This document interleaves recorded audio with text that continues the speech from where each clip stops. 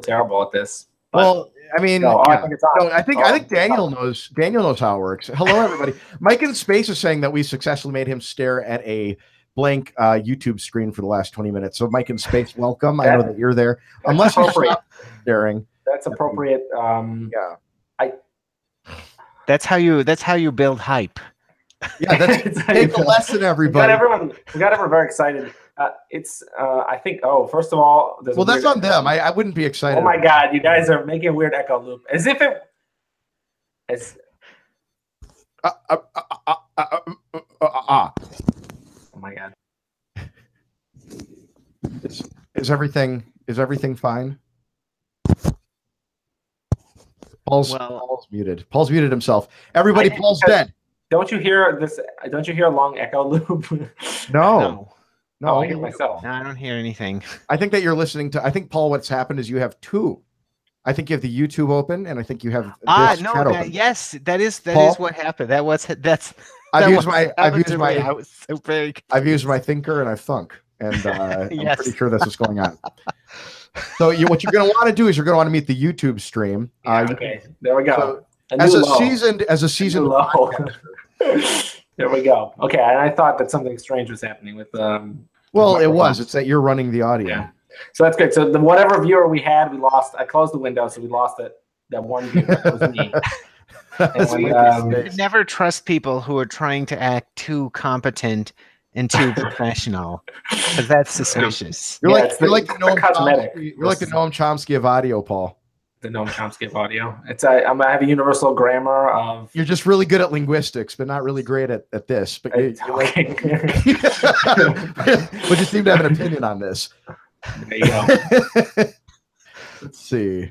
I took notes. That was good. So having Mike in Space stare at a screen and having me think there was an echo. That's kind of what we're aiming for. It's ruinous. Well, did you see the movie Poltergeist? No one saw that movie. Did you watch that movie? I don't think so. So they spend a lot of time staring at a blank screen in that movie. There's a reason no one watched that movie. All right, Paul. I like Poltergeist. I was going to say, how many stars do you give it out of 4? Oh my God. Okay. I've got the YouTube stream open too. This is a very nice looking Junseth Smart. Fuck you, Mr. 1234 Cordy ASD. Oh my God, people are talking about. Yeah. Mike in Space says here, well, if these guys ever show up, you can always catch their crazy antics on Bitcoin Car Talk. I'm here. Sounds fine to me. Okay, Mike in Space is there, so that's good. We have one listener. Yeah, well, that's really all. I mean, he's Canadian, so. Paul, you have 400 subscribers. Did you pay for them? No. Oh. I don't know. They must be from the drive chain video, though. The one that everyone liked. I was just thinking we'd probably have 400 Bangladeshis watching. That would be funny. Well, there's 400 subscribers. There's only 0 viewers. So there's 14 watching now. You don't even know what you're talking about. Well, one of them is me. One of them is you. One of them might be Daniel. I closed mine, so that one's no longer double counted. If you want, I can tell some jokes and drive them away. Okay. Yeah. Let's. How many Bitcoiners does it take to change a light bulb? Oh man. If it's how many Bitcoiners does it take to fork a light bulb? Well, you would have to design a new blockchain first. Right. So everyone, I'm glad you're here. 18 people watching. I think now is the appropriate time to announce my new ICO. Time to catch him on that. Time to exit scam on that reputation you've been built up to. You built up to 18. I think it was 18. Finally, now that 17 wasn't enough. I like that exit scam on a reputation. That's a good one. I'm going to use that on anybody who is actually trying to build a reputation.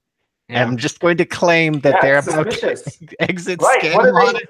Exactly. What are they planning with that reputation? Yeah, like what safety. Are they planning with that? What do they want? We should make people get a permit for a reputation. You're a nice guy, but what are you doing with those books next to you? You're trying to pretend like you love Stephen King reading or something like that? No, I'm really just look at that fucking stack of Stephen King books.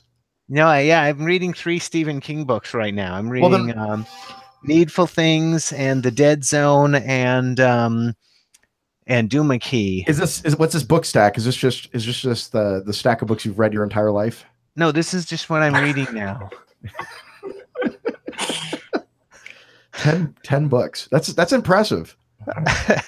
Well, 13 you know, 13 books. I'm very unimpressive at all kinds of other things. These But books as enhance far your as life, like or are they just, holding several stories in my mind at the same time, like I can do that. And in fact, I get bored if I'm not doing that. So that's why I have to read many books at the same time. I've been reading the Gulag Archipelago, and that thing is so depressing that I have to stop every like 12 pages and read another book. It's very depressing. It's so sad. And then I went into and it's like, you know what it is? It's like insouciant depression. It's like I walked into the cell and they ripped out my fingernails. It's just what happened. Like, okay. Right. It's like, yeah, it's like fuck. I gotta there's nothing you can like say to like make it kind of funny or whatever. It's just like, oh, it sucks, bro. Everyone was living in constant fear that they might say one thing that was marginally less obedient than 100% obedience, and so there was constant paranoia everywhere. Yeah, and then it was like that's the stand of the story. Right. It's just everyone hated each other, and a lot of us killed each other, and that really sucks. Yeah, friendships were ruined. Nothing valuable. I had a friend. And I thought that he like probably ended up in the gulags. And when I got out of the gulags, he was like, "Bro, you deserve to be there, you little shithead." Right. It's right. It's just like, awful. Yeah, it's just basically just a giant factory of human misery. So I paused and I'm like, okay, I'm gonna read a book that's like funny. So I started reading. I started reading like George Soros's autobiography. What? Oh my god! Set you up for that joke. Yeah, does that have a happy ending? I don't know yet. I think that we'll see what happens with Bitcoin. He may bankrupt us yet. Yeah, who knows? Yeah, do you think he'll break the bank of Bitcoin? I think that here's what I think. I think that what the last like rise and fall, what really bothered me about it was that the entire market was going up and down together. And that really I think that one, I have a friend here who talks about it, and I think he's correct. I think it cheapens the rise of Bitcoin that everything went up together. And I think the fact that everything fell together is a little scary. And not to be conspiratorial, but like there's literally, it's like 100% correlation. It's very fucked up. So should we, when I make the time code link, should this be like, we should start now? We'll talk about post-maximalism or whatever. We can do that if you don't want anyone to hear the funny. No. I think we're going to keep it all in, but I'm going to put the link. I'm going to say real Bitcoin content starts now. Yeah. I try to talk about nonsense. On my shows, I try very hard to keep the Bitcoin content down to about, maybe one. You do. You really do. It's very well hidden in a show that is otherwise about just totally random nonsense. Well, that's what keeps the babes listening. That's what keeps Mike in Space. Mike in Space comes back for that. So you get the surrealist vote. Okay, so like beginning now. All right, we're going to talk about what on earth, like the phrase Bitcoin and cryptocurrencies, something like that. Which is that what distinction are people drawing between the two ideas? And really the reason for this talk is that the reason why I wanted to talk to you guys was for a couple of things. I wanted to run some ideas behind you, but I also wanted to kind of ask for your opinion on how I should best proceed with my prediction markets project. But I think we could just get to that whenever it shows up organically in this thing. But why I wanted to bring all that up is because I'm not exactly sure what we got, what do we do about the Bitcoin core versus cash? Do we do nothing about it? What do we do about this atmosphere where it seems like no one cares about like the fundamentals at all? I mean, that's been going on for a while, but it just seems like is getting worse and worse.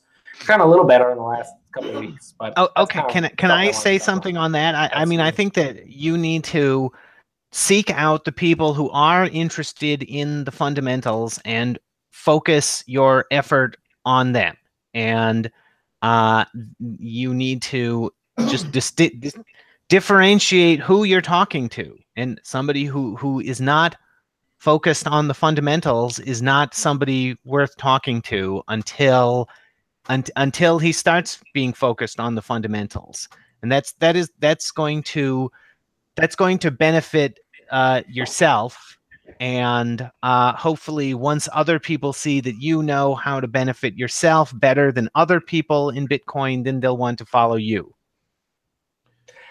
Okay, that sounds great, but it's still not sure like what options are really on the table Paul, like being too crazy. Before we get into all that, like, look, there's a lot of noobs in Bitcoin that are going to probably stumble on this video. So can we talk a little bit about what Bitcoin maximalism is?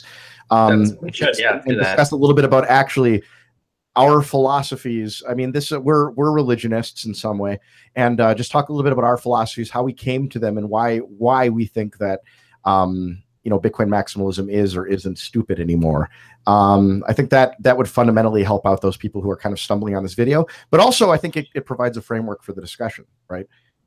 Yep, I think that's good. Well, as you know, I sent the two of you guys the draft of this thing, and I'll probably put it out today or whatever, like right after this, so people can read it. But I wrote a little piece about why I believed in Bitcoin maximalism, and now why I'm sort of a little bit unsure on what the future of it is. A little sad.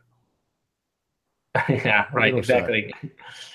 Well, okay, so I mean, just for those coming, Bitcoin maximalism, I'm sure you've heard it, and depending on where you heard it, it was either derogatorily stated, or it was stated with an air of like in the way that Christians declare that I love Jesus. In the same sort of way. Yes. So like, and in some senses, you're seeing here a panel, at least Paul, I don't know where Daniel necessarily stands, but I bet Daniel probably does stand here, of people that have very much defined sort of the Bitcoin maximalist movement. We've all been staunch supporters of Bitcoin itself, and harsh detractors of a lot of these altcoins. So the way that I define Bitcoin maximalism is sort of an assessment of what is maximally probabilistic. And in the early days, what that meant is that you had thousands and thousands of altcoins, none of which really panned out. They were all like just kind of sinking and in the pooper. And the only one that was really working was Bitcoin. It was the only one with like network effect. It was the only one with lots and lots of users and use. And it was the only one that really solved a real problem. The others were there as sort of a land grab. Right, you could tell that it was like 3 or 4 years of R&D to create Bitcoin, and then someone was just like, I did it too. Copy paste, and then there's just, and so you just think like, how can anyone fall for that? Well, hilariously, Blue Matt made a make your own coin generator. Yeah, right, which was very clever. It was hilarious. Speed the ruin of. But now we're in a situation. Now we're in a situation. I want to mention my articles. Yes. As far as defining Bitcoin maximalism, because I wrote an article called "The Problem with Altcoins" in 2013. It's very good. Where I basically just made fun of the altcoins, and I called them cargo cults. And that image of the fake Elvises or whatever is like, that's just like perfect, like, or whatever that was. That was like a perfect image. Oh, thanks. So, but that's what it is like if you just copy the code and you don't know why you're changing anything. And and so everybody was promoting nonsensical changes to Bitcoin as if they're an investment when they're really not. And to me, like, the investment function of money is for a group of investors all to invest in one another. So the value comes from the network effect, not so much from like what mining algorithm you have or. Yeah, right. Yeah, right.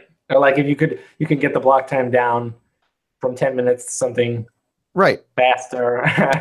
So fundamentally, the question now is whether the landscape has changed, whether these altcoins are in fact providing something of value, or whether it matters at all. Whether we've maybe discovered that it doesn't matter whether you provide something of value. All that matters is that you have Jesus Christ Buterin at the top of your chain, and it's a sad thought, but we have to acknowledge it. So I broke it down in the piece that I'm about to publish. I had like sort of 3 things. One was just to clear network effect, that everyone was using Bitcoin. It had by far the highest market cap, 95+%, right, for years and years, and it had all the transaction volume. So there's no need to like break down these weird other categories or something. It was just the clear leader, had the highest brand awareness, There was no one who was aware of an altcoin who like wasn't aware of Bitcoin. And I think it's still sort of like that, but I'm not even sure if that might be praying into the category of crypto. Well, I will tell you this. I went to a thing this weekend in Chicago for the Athena Bitcoin launch of their trade floor. They're doing like a full Bitcoin trade floor up there, which is, or well, cryptocurrency trade floor, which is amazing. It's kind of a neat little development in Bitcoin. It's in the heart of Chicago. It's right down the road from the CME. Very beautiful office. I was just amazed that anyone could afford this. But I mean, like, there is, I'm talking to these people, these guys who are working at the CME and the CBOE and whatnot, and all of them are asking just the dumbest questions.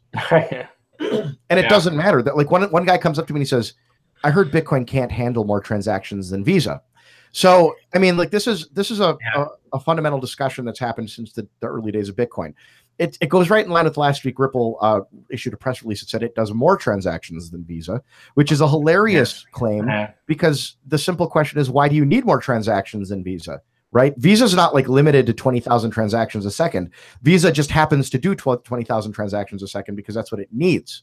That's as much use as it gets. So in the same way, like I'm trying to explain to people, Bitcoin has a capacity that has an enormous limit. We don't know exactly what that limit is. It might not even have a limit, but that it requires some science, it requires some fundamental code changes, and it requires work to figure out how we raise the capacity. And it requires people to actually use it, so that capacity is needed, right?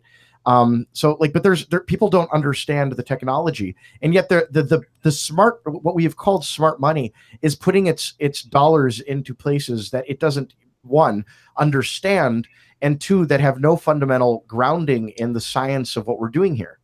Yeah, but I think that is sort of logical of them, because if you don't understand something, you should diversify. Agreed. And so they are putting their money in everything.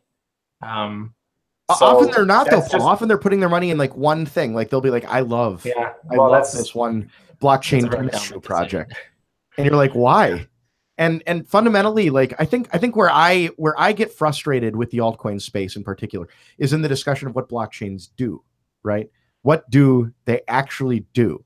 And it's a very difficult discussion with dum-dums like the Tap Scots running around and saying that blockchains are like chicken nuggets. I don't remember exactly what he said, but I remember reading that, and I remember thinking like, oh, whatever. Like, it's kind of close enough. Like, it's not the wrongest thing. Exactly. Right. That's what I was thinking. I was something like, if you're going to be misled, like, this is okay. That's the harmless way to be misled. But it's also the funniest thing that anyone's ever said about a blockchain. But I think a red flag is that I cannot remember at all what it was that he did say. So if it were really good, I think I would have remembered it. But it's something about putting the chicken back together. Right? You can't. Oh yeah, you can't put the chicken back together.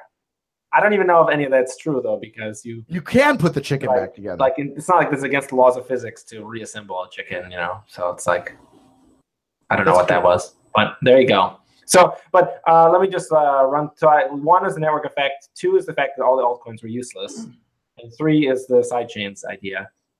And so on this, we just talked about the first one a little bit, but the second one, you could maybe say that now we've got the stuff like Monero is the most salient example of something that's, not totally useless. And I brought up in the piece, that Dash did this stupid marketing budget thing, and I thought this is the dumbest thing. And yet they're running commercials on airplanes. Right, and yet it is somehow like working. So it's hard to totally write it off as being completely dumb. I mean, if you look at the amount of money in the marketing budget, it's like obviously absurd amounts of money, like millions and millions and millions of dollars. So I don't know if it's actually punching through in a way that we would deem to be they're efficient, they're not effective marketers. My problem with Dash and that stuff hilariously is that, like, when you have a group voting on something like, let's say, marketing, like you still fundamentally are limited to the expertise of the people that you hire, or the expertise of the people that are like making decisions about the marketing. But you and I, we know what I mean, is that absolutely. Everyone's got the Dash lanyard, they got the Dash, right? And it's like it's sort of working, and they are, despite having basically no advantage, like they just have the weird coin join thing that they kind of like surgically grafted into the protocol. They have basically nothing, but the marketing is like kept. It rhymes with cash. Yeah. I mean, Paul, here fundamentally, like, there's a great story, and I think it's Thaler's book where he talks about England basically doing, or the UK does this thing where, you know, I guess everyone kind of has like an investment portfolio, something like that, and they did a study on how people invested, and they have like this all market index, and then they have a bunch of these like little indexes that are offered by like you know, companies that underperform that index generally, but they found that you're saying the big index is the best. Obviously the total stock market index, but they found that they allowed these companies to run campaigns in the first month or two that these were like being selected, and they found that like a huge portion, an outsized portion of people were picking the marketed indices over the, you know, smart indice. And since then, since the marketing has largely died down, people are back to picking, you know, the all market indice, the big one. Oh, that's interesting. Right. So I mean, people are very sensitive. They kind of have an Hugely. insecurity maybe about this, and they're not very confident or something. Well, you know, from your financial advisor stuff, that people really like to have a financial advisor, even though there's no evidence to suggest that they're not being totally screwed by the financial. But not only are they doing a worse job, but they're paying the financial advisor, what ends up being a huge amount of money. And so, but people prefer that. They like to have, they don't like to make the choice, and so they suffer as a result. And well, I've eaten high off the hog making this bet with really rich people. I tell them that I bet if they'd done nothing, they would have made more money than if they had given their money to their financial advisor. And every one of them resists it and gets really, really mad at me for saying that. And then they go back and look, and a couple of times now they've come back and just devastated. So I make the bet that I'll buy them a meal at the nicest restaurant in Fort Lauderdale, or they have to buy me a meal at the nicest restaurant in Fort Lauderdale if they've lost money. And every single time I've made a bet, they've got some meals out of it, and maybe they hire you. You have to pass your series, whatever, 30 for that. Yeah, I don't take tests. You should actually read some of the tests are funny. Yes, please. Can I describe what I think is going on? I think that the problems that the real world problems that Bitcoin solves are the people's fear of the collapse of the fiat money system, or they want to evade capital controls, and these are all purposes that just don't need to be supported that much. Like, they were kind of inherent in the way that Bitcoin originally worked. It's a conspiracy hedge. Right. But here's the thing, though, about that is that would work. The hedge would work for almost equally well for any of the cryptocurrencies. No, that's my point. Yeah. And the conflict going on in Bitcoin, or I should say, what the future, the dynamics of the Bitcoin market, or the cryptocurrency market, really have more to do with people's imagination than any other real world problem. And so it is like anything that's like a meme that can spread easily.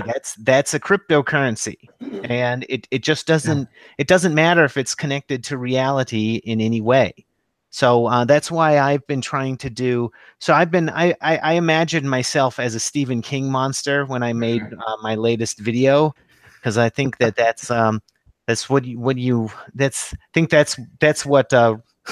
what affects things around here is who controls ideas, or which things are allowed to be expressed, and in what manner. And if you're just like you're blowing the Overton window.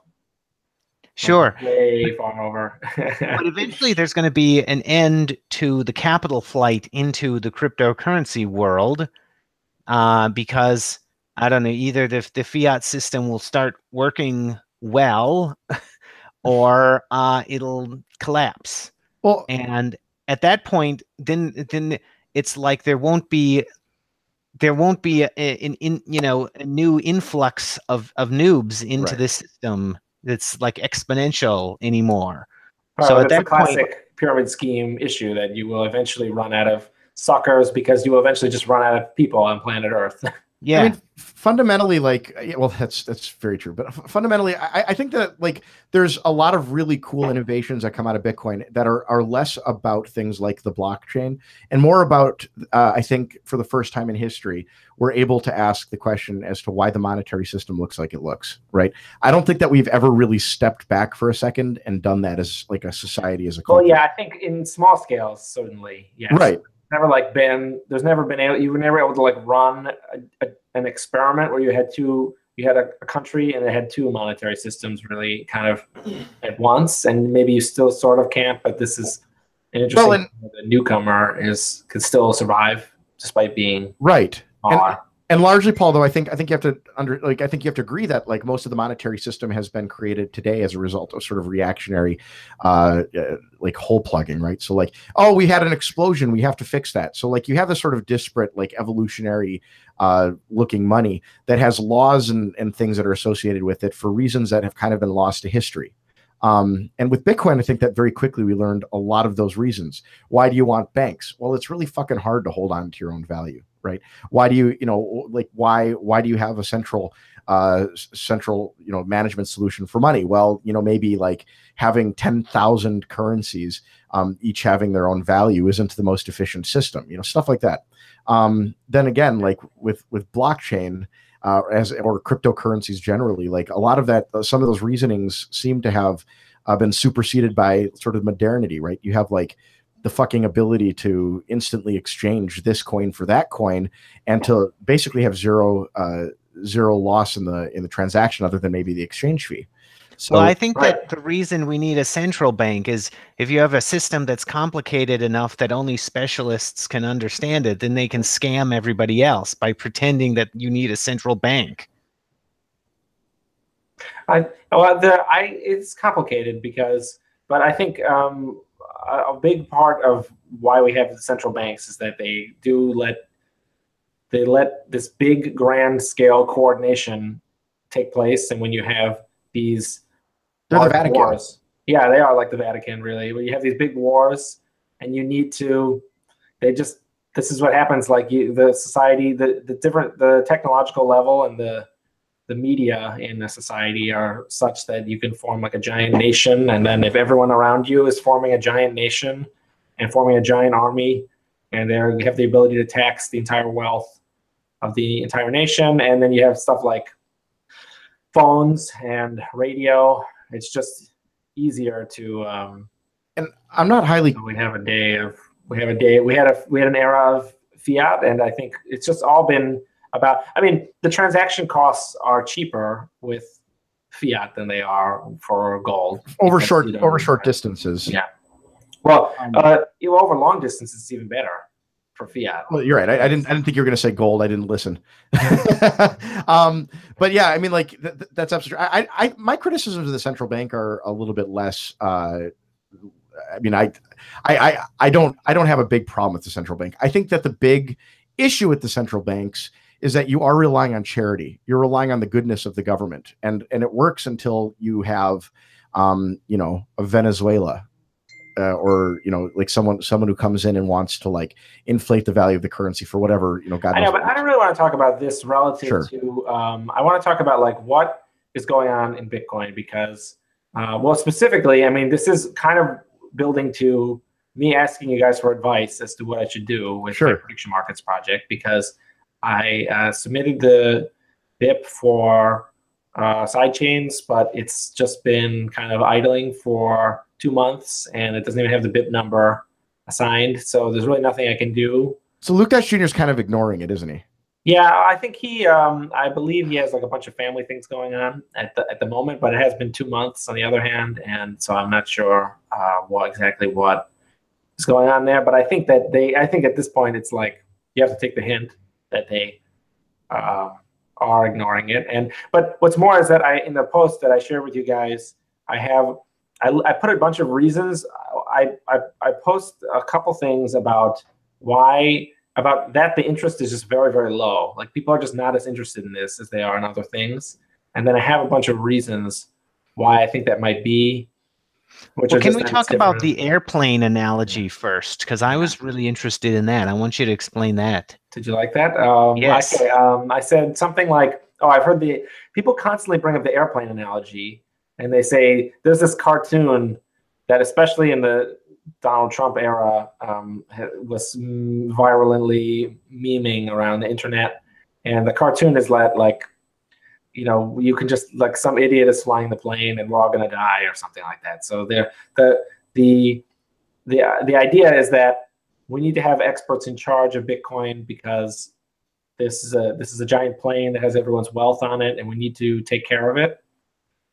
And so we can't do anything irresponsible with this plane. You can't start drinking on the plane because you might just crash the plane. And this is people's money that you're talking about, so you should really be very prudent when you.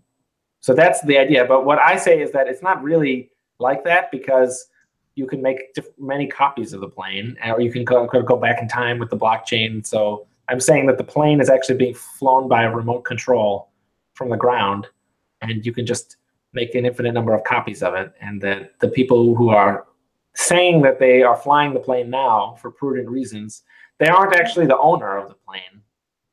So if the owner wants to crash the plane, they should be able to just crash it all day long and make new copies. And it's like a virtual reality world. It's not like a real plane. So I don't think the metaphor really holds up. So that's one of the things that I did mention. What's remarkable to me about the sidechain discussion right now, by the way, is that I remember when sidechains were first proposed, they were the savior of the blockchain. Did you see, Josh? I linked you guys. I don't know if I did it right. I linked you guys in the Scandies when you talk about how they're thermite boxes and you just laugh at them. Yeah. They win the Vaporware Award. Yeah. It's like snuck into like a footnote or something. But yeah, I mean, like blockchains. Yeah, what was that? The noobs won't remember this. You're right. That's the story. Is that they came out? It's the best thing ever. They had more hype than, I mean, Lightning Network, you guys think is a big deal, and it is. But like, fuck, like blockchains had more hype than Lightning Network compared to this. Everyone was waiting for sidechains. I mean, the response to everything was like, I mean, well, Bitcoin can't scale to blah, blah, blah. Well, what about sidechains? They're coming. You know, like Blockstream was formed to make sidechains work. That was the purpose of Blockstream. Yeah, it was, which is weird. It's weird that we've revised history and we've forgotten what the sidechain was supposed to do and how big of a deal it was. I remember when it was proposed, everyone was like, "You can do that," and I mean, now, like for someone like me, I'm not a technocrat. Like I don't purport to know how blockchains work. Although incidentally, being here so long, I like have picked up quite a bit. You are like an absurdly qualified expert, which is a sad state of affairs. Right. But, I mean, that's where we are. So I can't look at code, but I can hear an idea and say, yeah, that would work on a blockchain or not. And so I understand pretty well how these things work. And I mean, at least tacitly. And I mean, like when it came out, it was an original idea. Everyone, it was the state of the network. Everybody was like, holy fuck, when sidechains come, everything changes. And then they languished. But Paul, right. You make the point in your paper, I think this is accurate. You're the only one with a working proposal and in fact an implementation of a sidechain thus far.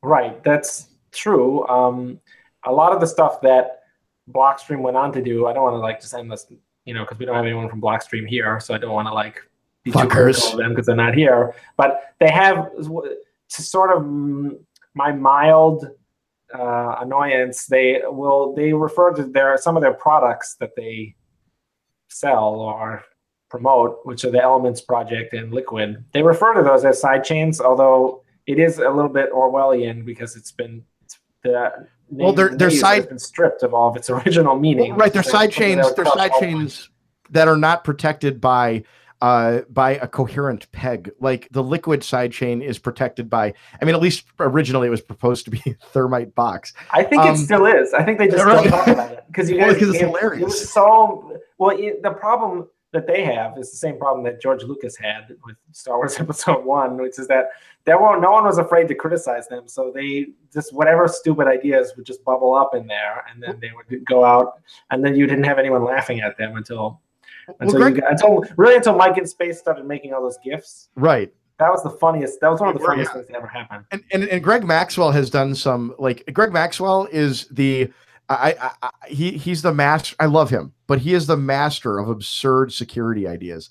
Like I heard one the other day that he was proposing for, I think, I don't remember what the box was, but basically in order to secure something on the blockchain, they were going to go buy a missile silo, fill it with cement, put a hole into the cement, and have a cord coming out of the cement. But this box would be at the very bottom of it, basically protected by tons and tons of cement, and would have tamper monitors. Yeah, he's upgrading. I mean, the funny thing is that you can see there's a logic to it. Like it makes that does fulfill some requirement. It does. It makes perfect sense when you have $400 million because you're an early adopter or something like that, right? It's like, well, we can afford this. It's upgraded from a thermite box to like a thermite missile silo. Right. It's hilarious. It's just more thermite. Don't fuck with this. We'll blow you up. So there you go. So that's kind of the pitch of that first article, which everyone in the audience should eventually be able to read probably later today. So I don't know, like what does it mean? Like I know Dan Krawisz and I I'm not happy with the sort of anti-Hayek, anti-experimentalness of Bitcoin Core at the moment, but I'm not happy with Bitcoin Cash either because there's no standards. Sure. It's sort of like everyone gets participation. Well, it's true anarchy.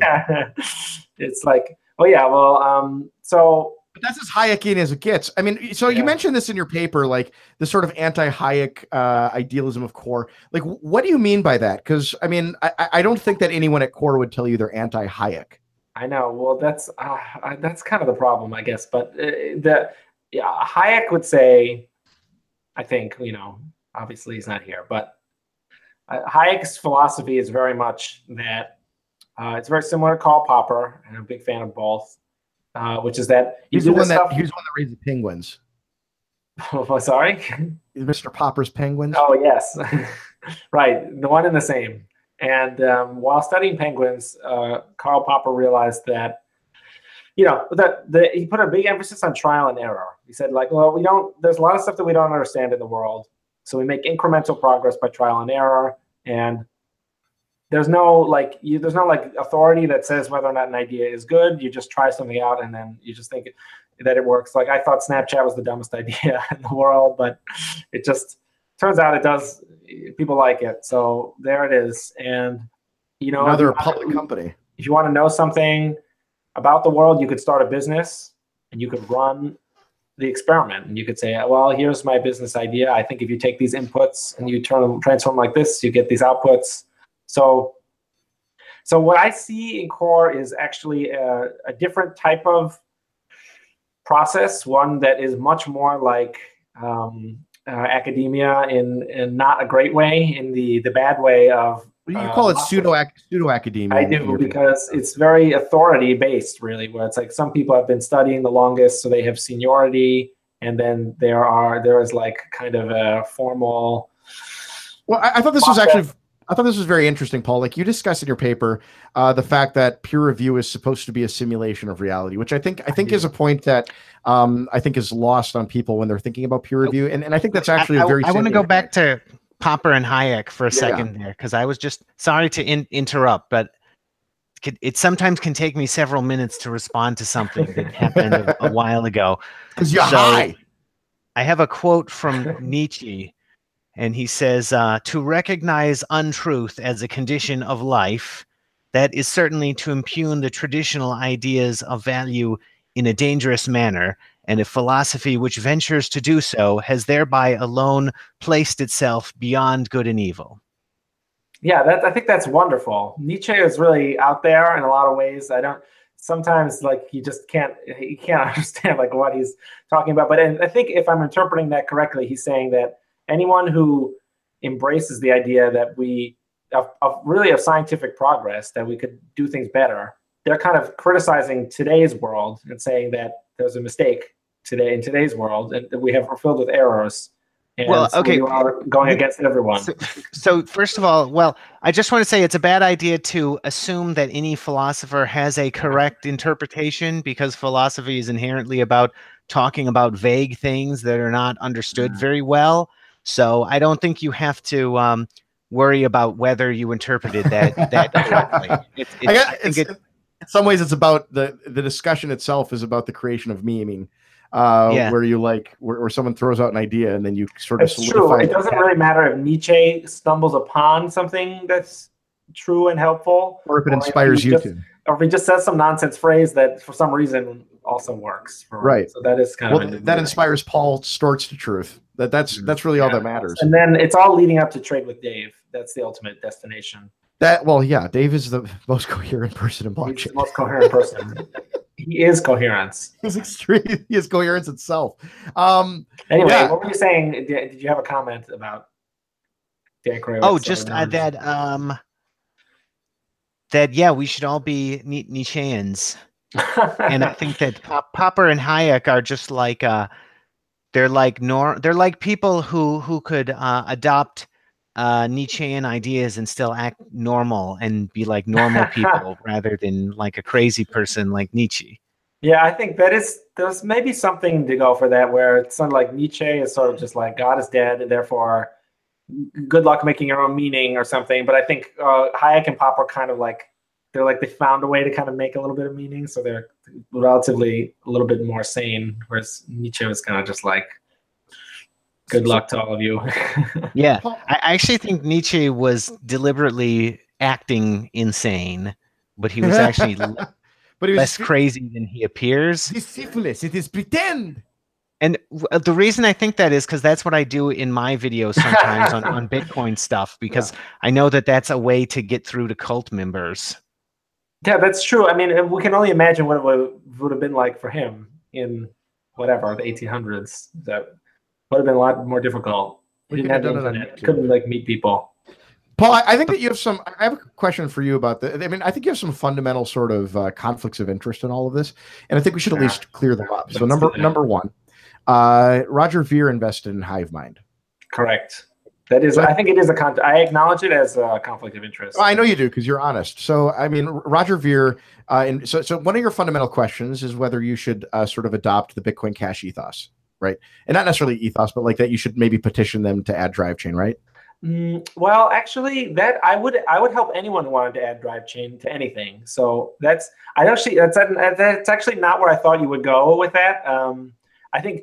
Well, let me just pitch this for like 5 seconds and then get back to what you were saying. So I thought you were going to say that the only reason that the fusion idea, which we haven't talked about yet, I think the only reason that I kind of threw that out was because maybe of the conflict of interest, and that is just sort of an idea about patching things up later. But I guess we'll talk about that when we get to it, I guess. Well, I couldn't have gone there because that's an intelligent point. Oh, I have something to say about Bitcoin Cash. Really quick. We're fracturing off, though. So it's splintering out, and it's going to look like I'm evading the question of the conflict of interest. So I think instead I want to answer it first. So, sorry. I think it was, you were saying that that's the only reason why I would care about Bitcoin Cash. I think that could be a reason. I think it's a little bit more practical than that, though. I think it would be better if, like we do, I mentioned in the piece that we have bitcoin.org and bitcoin.com pointing now to different projects. Right. And I think that it would just be more efficient overall if we could somehow, I mean, I have been trying to smooth over the conflict kind of for years now. So it's hard to say. But yeah, I think there definitely is a conflict. There is a conflict of interest. I don't know. I think at this point, everyone has got a conflict of interest. I think it's just like, so a few people stayed, of course, took Dan Krawicz's advice and kept both coins, or of course, mostly kept both coins. So I think that you just need to acknowledge that everybody is out to get rich on some level, and it's all a big poker game. I would prefer if no one trusted anyone. So I think it's good if people don't trust me. It's an ad hominem fallacy, right? It should just some idea should just be a better idea. But yeah, I think that's good for you. Totally good, fair game, and helpful for you to point that out. Now, did we lose Dan Krawicz's point? No, I wanted to respond to Bitcoin Cash because what you said you think everybody gets a participation trophy, but what I think is what's happening is that a new hierarchy is forming, and it's just open now. And if you were to get in there and start acting important, that you could be on the top of the Bitcoin Cash hierarchy. I think you're probably right about that. That thought hadn't occurred to me until now, but I think no, that's a Peter Reason objective, I think. Oh, Ryzen, you mean? Whatever you call him, that dude. Yeah, well, maybe, but I'm not sure because he had been doing that definitely for Bitcoin Unlimited. But nobody likes him anywhere else. What was I going to say? So you asked about doing drive chain on Bitcoin Cash. Yeah. The issue is I've actually looked at that, but because it's not really anything specific to Bitcoin Cash, other than I assumed it would be easy because the code is similar, but the code is actually not similar. So this is something I talked about when I was on Chris's show, that we tried to see how similar it still was and if you could just merge it back in, but they do change a lot of things. They decided to change a lot of things in Bitcoin Cash, and unfortunately, I think there is a well-known effect where programmers like to just refactor stuff organize stuff the way they want it organized. And this is a little bit objectively helpful, but what's really worse is that there's a bad sort of nefarious reason, possibly subconscious. It makes things not plug and play. Yeah, it sort of makes it so that you need the developer who worked on it in order to understand it. So it is actually a way of like owning the project in a way, which I don't think is consciously a motive for people, but people just think, oh, I'm helping and get involved. And then I don't think people realize like how difficult it is to read code. There is a joke about it being easier to just write the code the second time than read what someone else wrote in the code. So no, that's true. Yeah. So there you are. So I think unfortunately the code base is different. People like laugh at me. They try to like say that this isn't true or something, but I have investigated it, and the code is they will change all these like irrelevant things like in comments too. They change all these variable names, because for political reasons. It's kind of course. petty, right?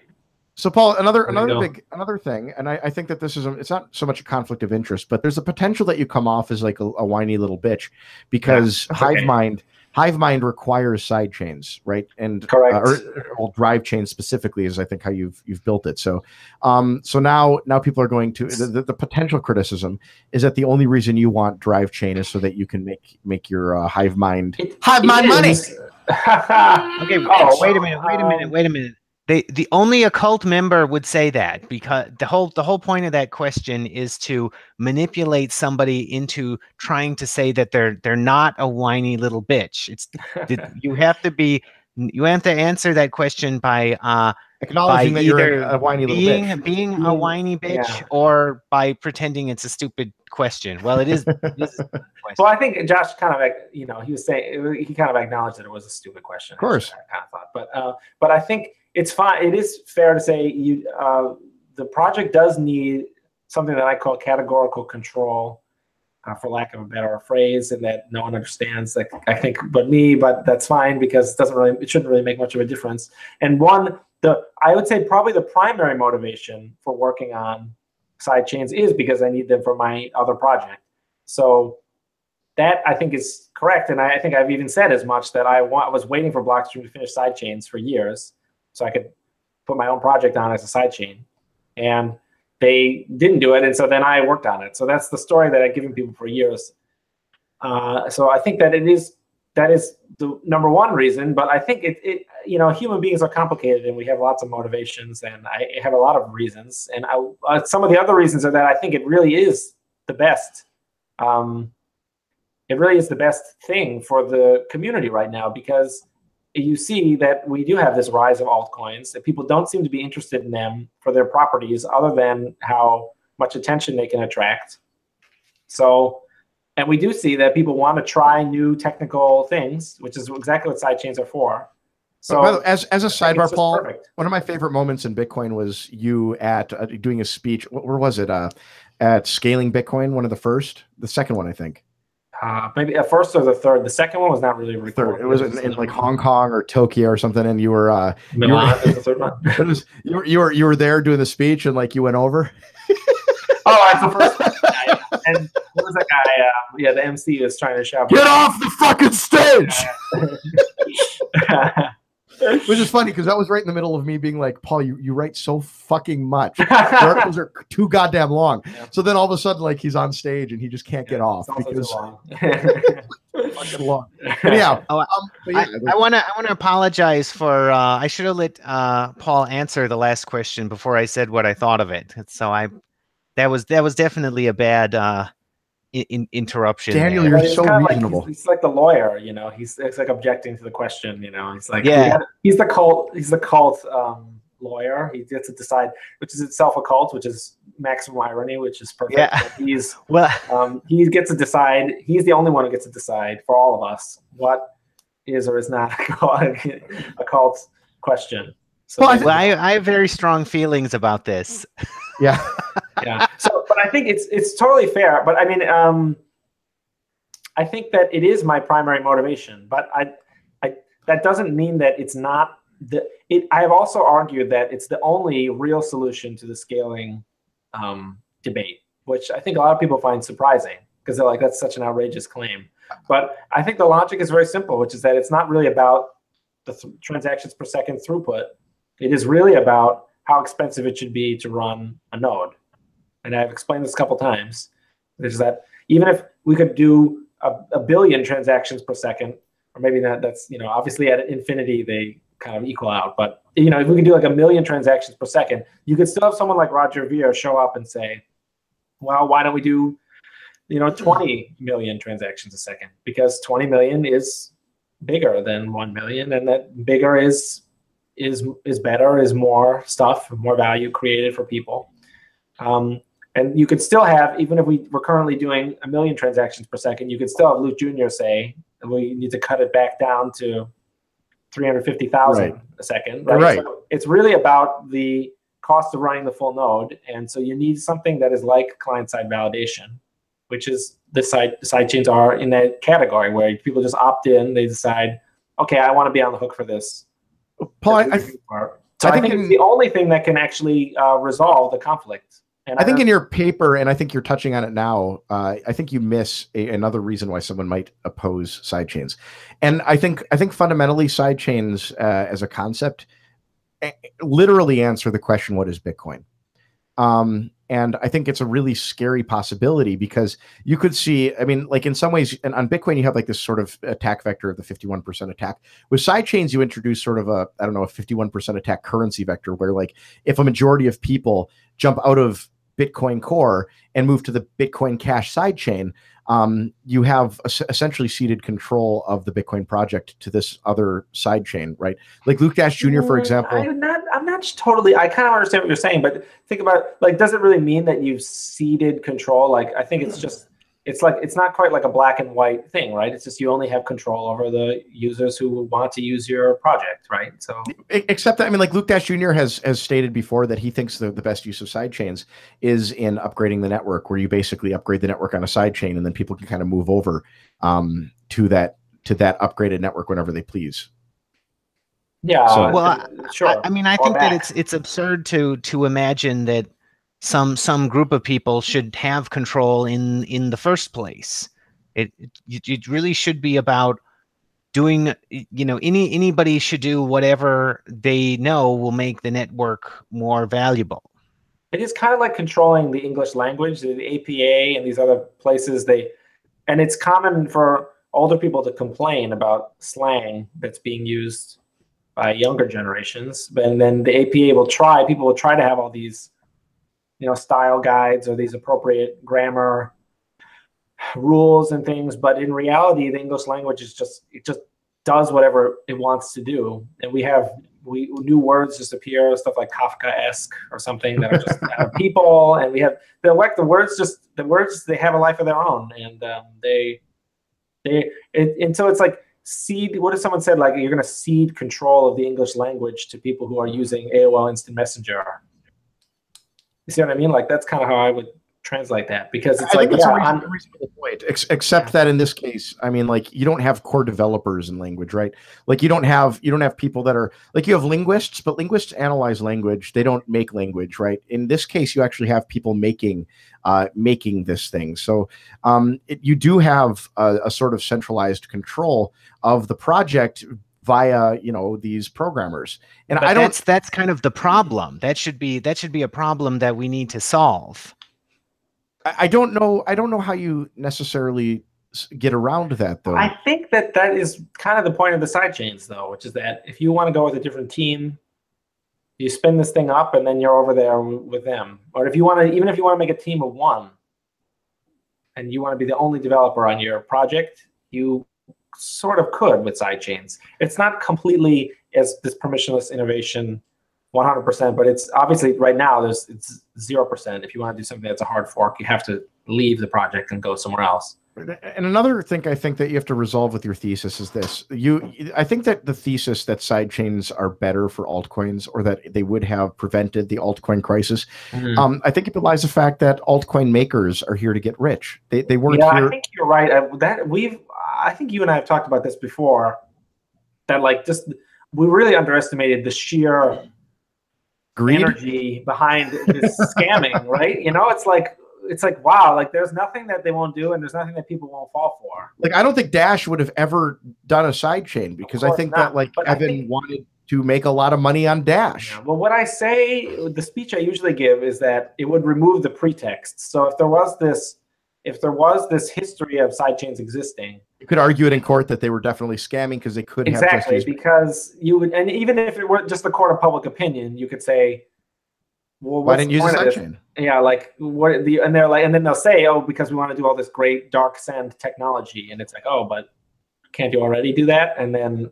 and I think there is a little bit of that is a good argument, or it's a good position to take, because people very often do use pretexts to do almost everything complicated that involves groups. So it's a big, that's a thing that people do, and they're very good at it, and they will use pretexts for things. So I do think it's dangerous to argue for sidechain from the point of removing pretext, because, like, if you remove one pretext, you're simply going to have people invent a new pretext. I know I agree with you. I think. I mean, eventually we'll remove them all, and then there won't be any. But I mean, that's the hope. But it's not code. Like, you can't remove all pretexts. You just need a good salesman in there to, like, develop a new one. Yeah, what about when you're put up against a wall and going to get shot? Then you need an altcoin. Right. Like, so why is let me talk about altcoin scams, though, because I would say that if an investment product doesn't make any sense and it still goes up in value, you need to blame the victims, and the only way to teach people to do something that that will make more sense is for the market to correct them. If they don't want to think ahead, then the only thing that will change their behavior is corrections from the market.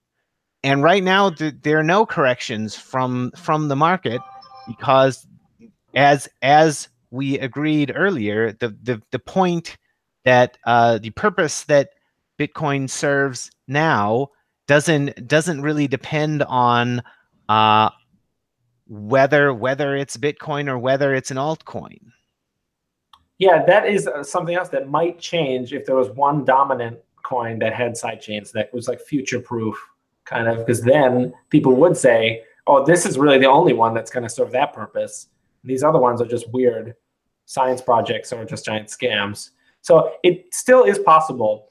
But Josh, your argument was sort of something along the lines of like sidechains wouldn't get a lot of support because people would still be supporting the scams. And well, that's scams, probably true. Yeah, the scams wouldn't have used. I mean, they're still scams. Like, they're run by scammers. These aren't charitable people who are like, what is the best way for me to implement this wonderful science, the most efficient, the most technically efficient. They're sitting there. They're like, how can I extract most money from these believers? And they've done a really effective job at it, because and they're getting better. It's getting worse and worse. Like, they're just more and more organized. That's because there's more and more money here. Yeah. Like what do you do when Wall Street shows up? Like, I was talking to a hedge fund a few months ago, And I was asking them what they were investing in, and they said that there's a few things that we think are scams, we're putting a little bit in. There's a few things that we don't think are scams, we're putting a little bit in. And then there's things that we're long on. And I was like, well, what are you long on? And they're like, well, there's this one project that we really like. It's a sneaker provenance blockchain. Yeah, great. And I said, did you know that sneaker provenance blockchain, it was the medical device to your home over what do you call it? Internet of Things? No, not Internet of Things. It was those flying thingies. What do you call those? Drones. They're going to drop drones, like Tylenol drones off of your house, and like they on blockchain. Well, it was on blockchain. They put the blockchain, they put the signature in the window so that I could talk to the window and come directly into your home. And what's funny about that project, It was a remake of a project that a few months earlier had proposed a blockchain and raised money for sneaker provenance. So like they didn't know that history. I knew that history, and it's hilarious. And they're long on that project. And I'm like, none of that is a blockchain. That's not a blockchain. Like putting a blockchain in your window is not an idea. So like there's so much money, so much money coming here. And like, you're right. The smart thing to do if you're smart money is to index your stupidity. But like, that's not what's going on. Like there's a bunch of investors here. The smart money is putting their money into like full on Ponzi schemes, just full on Ponzi schemes. Well, I got the project, prediction markets could be used. You could sort of bet that the project would collapse and then kind of pop the bubble, like blow up the self-fulfilling prophecy in reverse. So prediction markets are kind of an antidote to the incompetence. I think I've changed my mind on prediction markets, Paul, and for reasons that I don't think I could have foreseen. What was your original mind? Well, my original big problem with prediction markets is that they do not have liquidity. Oh, there's a thing for that though in my project. There's a little formula for that automated market maker that Robin Hanson invented. Granted, okay, but that said, I think that in a market costs money though, no free lunch, of course. Right, but I think that with regard to like the liquidity problem, I think that in some ways the ICO market is proving to me that the liquidity anything crisis, could have liquidity. Well, not just that, the liquidity crisis that that befalls these like prediction markets, with something like a permissionless blockchain can actually possibly be overcome. Oh yeah, I think you're right because we would wonder like why did InTrade why was the liquidity so low? And you could say because no one was interested, or you could say because it was just too annoying. It was just really fucking hard. And I think you're right that that's another point in favor of my project. And I think additionally, I think there's another issue, which is that InTrade in most prediction markets, I mean, I hate to say this, but prediction markets are essentially an American invention. This is where they're tried. This is where they've really kind of flourished. It's like UK a little bit now. There's been a little bit, but like I don't understand. Like I think a prediction market is probably somewhat of a zero-sum game. Particularly in the sense that like if they're on a blockchain, I think you don't want like multiple markets for will Hillary Clinton become president. I think you want maximum liquidity in one market for that to be true. And I think that in that sense it might be that a prediction market does in fact need to be on a blockchain. And I don't know that it regresses. Like I mean, maybe it regresses to an assassination market, but I don't think it does. A giant thing about that. You don't. Everyone keeps bringing that up. I wrote a giant thing about that, put it on the front page. Well, I think the assassination market thing is exactly the same thing as a liquidity problem. I think that very few people would bet on assassination markets. Right. First of all, it's a free rider problem. Right. So it's like everyone would be hoping that everyone else pays. But the other thing is that you can, with the conditional markets that I advocate, which are actually even cheaper than not like doing it in separate markets. You can make money if you're right about the person being wrong for the jobs. You can say, well, this president is not as good as the other president that I would have liked, but at least I'm making money hand over fist as they drive up the unemployment rate and ruin the country. So Paul, let me adjust. Profit off of being right, and then they can profit off of being right and having the person be fired and replaced with someone else. So it's even better. instead of paying to get rid of someone, you make money by getting rid of them, and no one dies. So it's like people still gonna keep bringing up that. What do you do? What do you do when what do you do when like Jeff Bezos being fired is not a real thing, but the prediction market, the guy, like someone has driven it up to like they're gonna make $1 million. They would just lose money because they're ultimately. But they're on the board. They're on the board of Amazon. They're like, look, Jeff, the prediction market says that you got to be fired. I have to do it. That's what I'm hoping. Don't you understand? That's the vision. That's the vision. Here's the stock price. Want that to happen. That'd be great.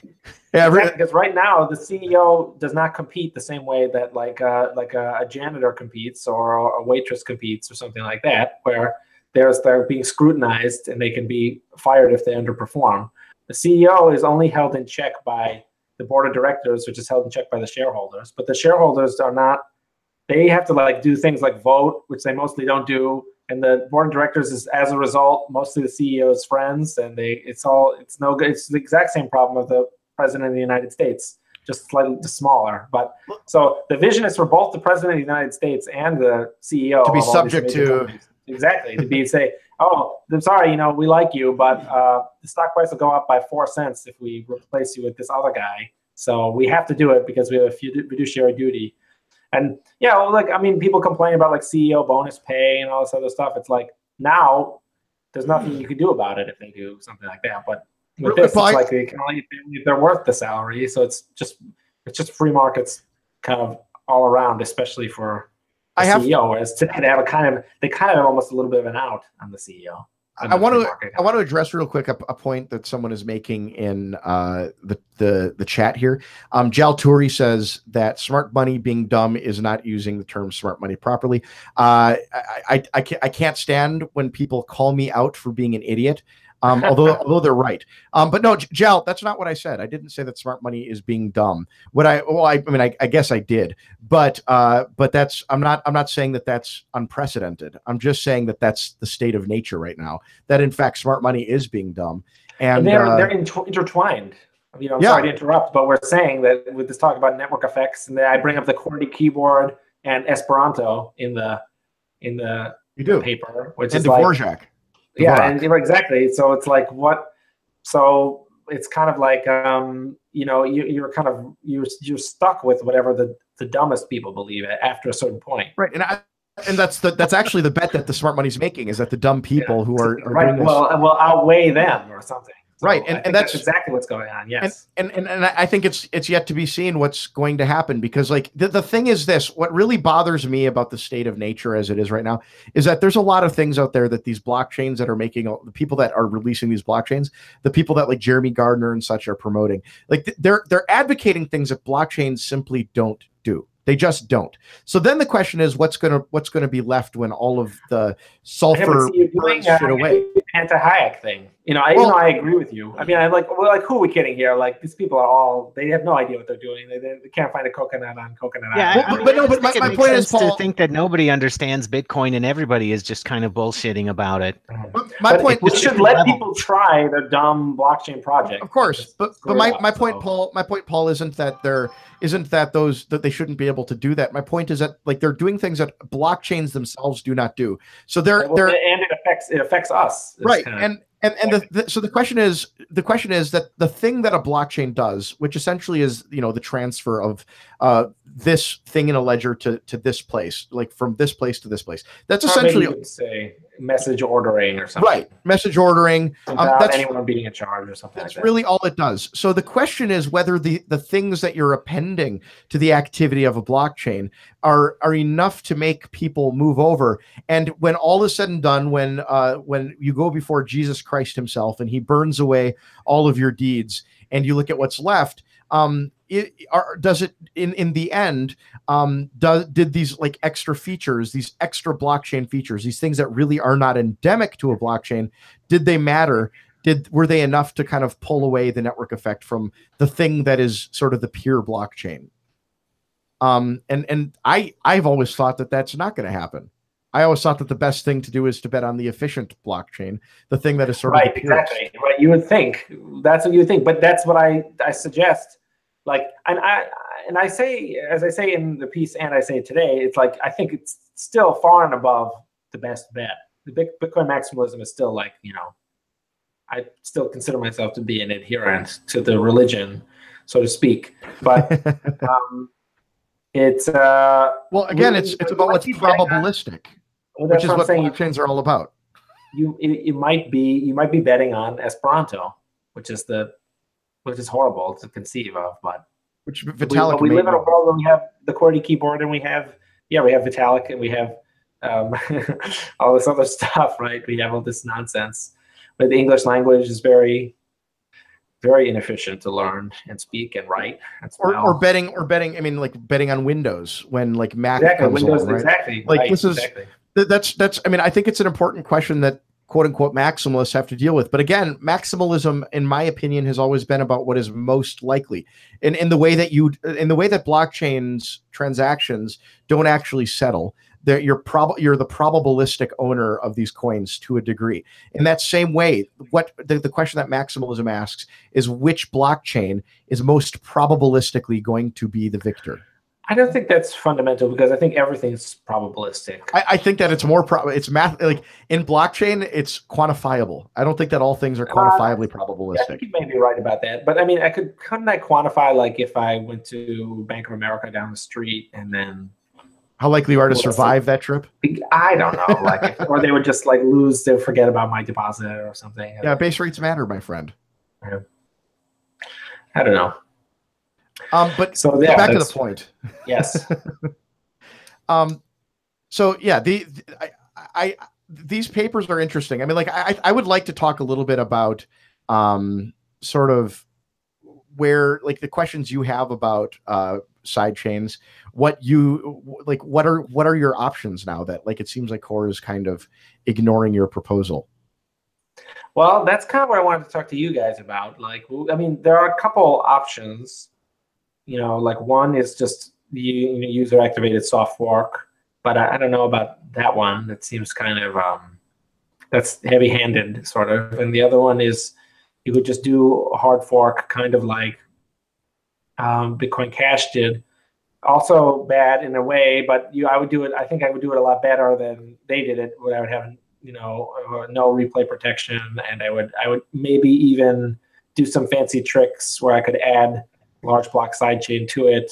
But you see, there's almost too many options that it becomes like very difficult. They all get tangled with each other very quickly. Do you say no replay protection in order to force exchanges? In order to force exchanges to basically launch it? I do that to prevent a veto from these other people like Brian Armstrong. If they decline to list the coin on their exchange, it doesn't matter because it's already listed because they hold it. Yeah, well, the advantage of no replay protection is that you can continue to index. You stay in the Bitcoin index fund even as you after the fact, right? Change you spend bitches. Yeah. So I would do it a little differently. I would probably. I mean, I will. So like that's kind of what I wanted to talk to you guys about. Like, what do you think? Like would be the best thing? But there are a couple ideas. One would be to try not to compete. They kind of vary on how cooperative versus competitive they are. But I think a very competitive one would be to hard fork away and add not only Hivemind as a sidechain, but add a large block sidechain to try and get both groups, and maybe change the proof of work algorithm to try and get the Luke Jr. group, and maybe also ensure that the host blockchain is smaller, is to also get the Luke Jr. type small block group, and then make the large block even bigger to try and get the cash group. But you also advocate in your paper only if you're going to change POW to only make that the only change in that fork, right? Exactly. That's another thing I would thank you for bringing that up, because I read it, Paul. I know that you don't think I can read, but I did read it. It was very fucking long. I know, yeah. People are like, how can you write so long about that? Holy shit. But one design advantage would be to keep the code bases very, very, very similar to someone else's, so that you can just keep copying stuff in, even if you don't agree with it or if you think it's crazy. So And the Bitcoin core code base is very, very, very high quality. And according to me, in some ways, in some ways, what's fucked up about hard forks, and this is I think like the reality is that like hard forks are a little bit like the creation of bills in Congress, and you have this weird political process where everyone wants to sort of attach their riders to the hard fork. Yes, and I think that gets really fucking dangerous.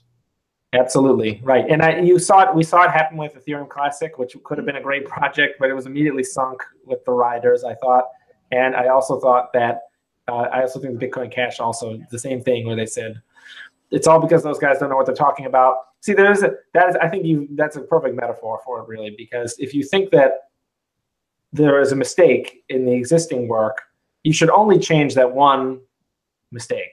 But you can't, because you have to have you do the math in terms of like, you did the math in terms of who you might want to bring aboard. So like you say, what Litecoin, Ethereum, et cetera, make up like what 51% or something like that of the users. Yeah, the depressing thing is that that Ethereum is such a large portion that if you wanted to cross like a 50% or 60% threshold, you would only need that. But Ethereum is a ridiculous project. But this is for the fusion idea. Sure, but I'm just saying, like for something like a UASF or something, you're talking political factionism. Like you absolutely need these people to bring. The thing is, in one sense, it would be an easy win, because if you did UASF and you forced the split, there would be two networks that would be exactly the same.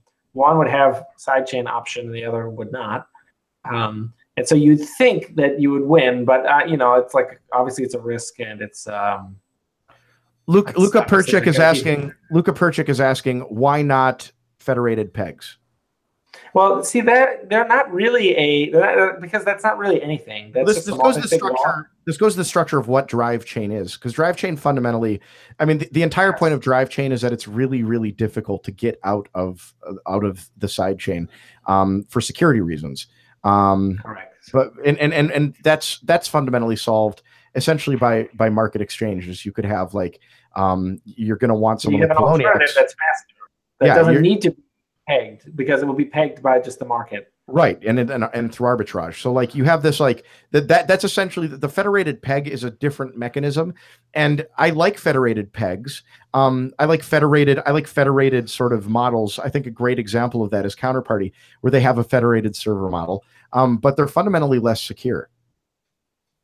They right, so they are. It's kind of a contradiction in terms. The phrase federated Perchit is kind of a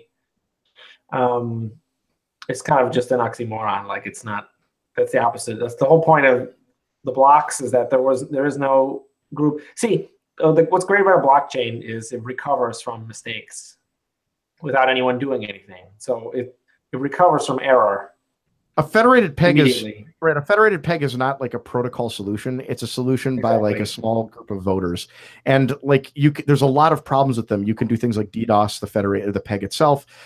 There's a lot of security concerns, but also like think about when it gets to a really big scale. It's like if it has millions and millions of dollars, and it's just a couple people, and or hundreds of thousands of users, right? People plant drugs on those people, or they all collude and just take it all. It's like it's not what we came to Bitcoin for. We came to Bitcoin to get away from that. The Satoshi's invention, mining, is what I like about drive chain. But Paul, drive chain does have some of the same problems as something like a Lightning Network, right? Like for example, with Lightning Network, someone can steal money out of a channel, right? So what the solution to Lightning Network is watchtowers. Well, they have a couple things where they make it efficient to backstab the person. They lose their money, they lose their bonds. They can pay a high transaction fee with that. Yes. So they have a long opportunity to sound the alarm, and a reward if someone sounds the alarm. Which sounds very familiar, because I think that they stole that right out of the drive chain idea. I think fundamentally. I think they did. I think that is literally derived from the drive. It's not a problem. It's what open source is. It's to iterate on ideas. And I think the fact that you had this time mechanism, it functions exactly the same as the time mechanism in drive chain. Well, let's say in TruthCoin as well, I do the same thing where I say we don't resolve any of the questions for a really long time, and then there's a reward if someone backstabs the truth and someone backstabs that person, they lose their bonds. The second person gets the most money out of the honest people get more money, but the first person who backstabbed the truth is the biggest loser. So there's an incentive to backstab, to double cross the double crosser or what have you. So, but I think I'm not sure. I just think that's just a good idea. Well, I think that's a good idea as well. But like, so, I mean, let's say that there is an entire watchtower sort of mechanism that's built up as a result of Lightning Network, which I think there actually will be, because I think Lightning Network is kind of a cool tech. I mean, couldn't you just take the same watchtowers that are watching Lightning Network and basically co-opt them to do the same thing with drive chain pegs? No, it's very easy with drive chain. It's a little easier to watch, and you watch for the entire chain, so you can kind of free ride a little bit. Other people's watching, but it is a little different because, well, they're similar and different. I don't know if we want to go into a big. I have some advice, because I think we got off the topic of advice.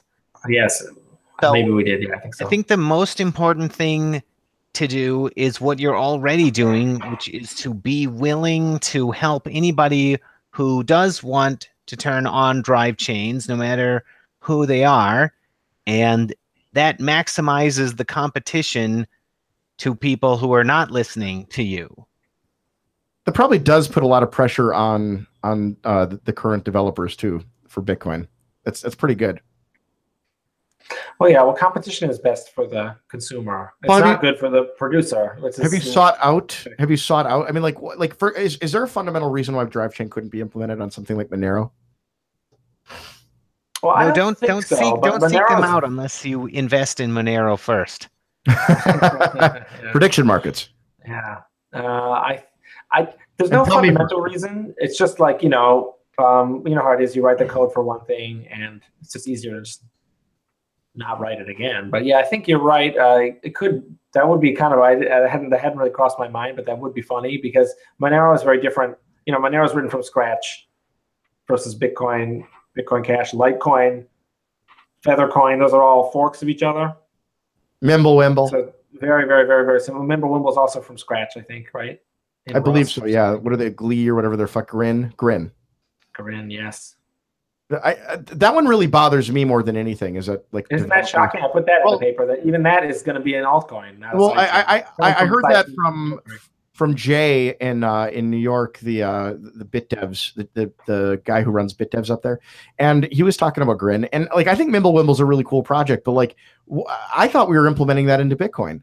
So like now it seems to me that like even a lot of the core developers have themselves sort of ceded this position that like altcoins are not only legitimate, but that like, they're more than just testnet scams. Well, it seems ideologically misaligned with the project.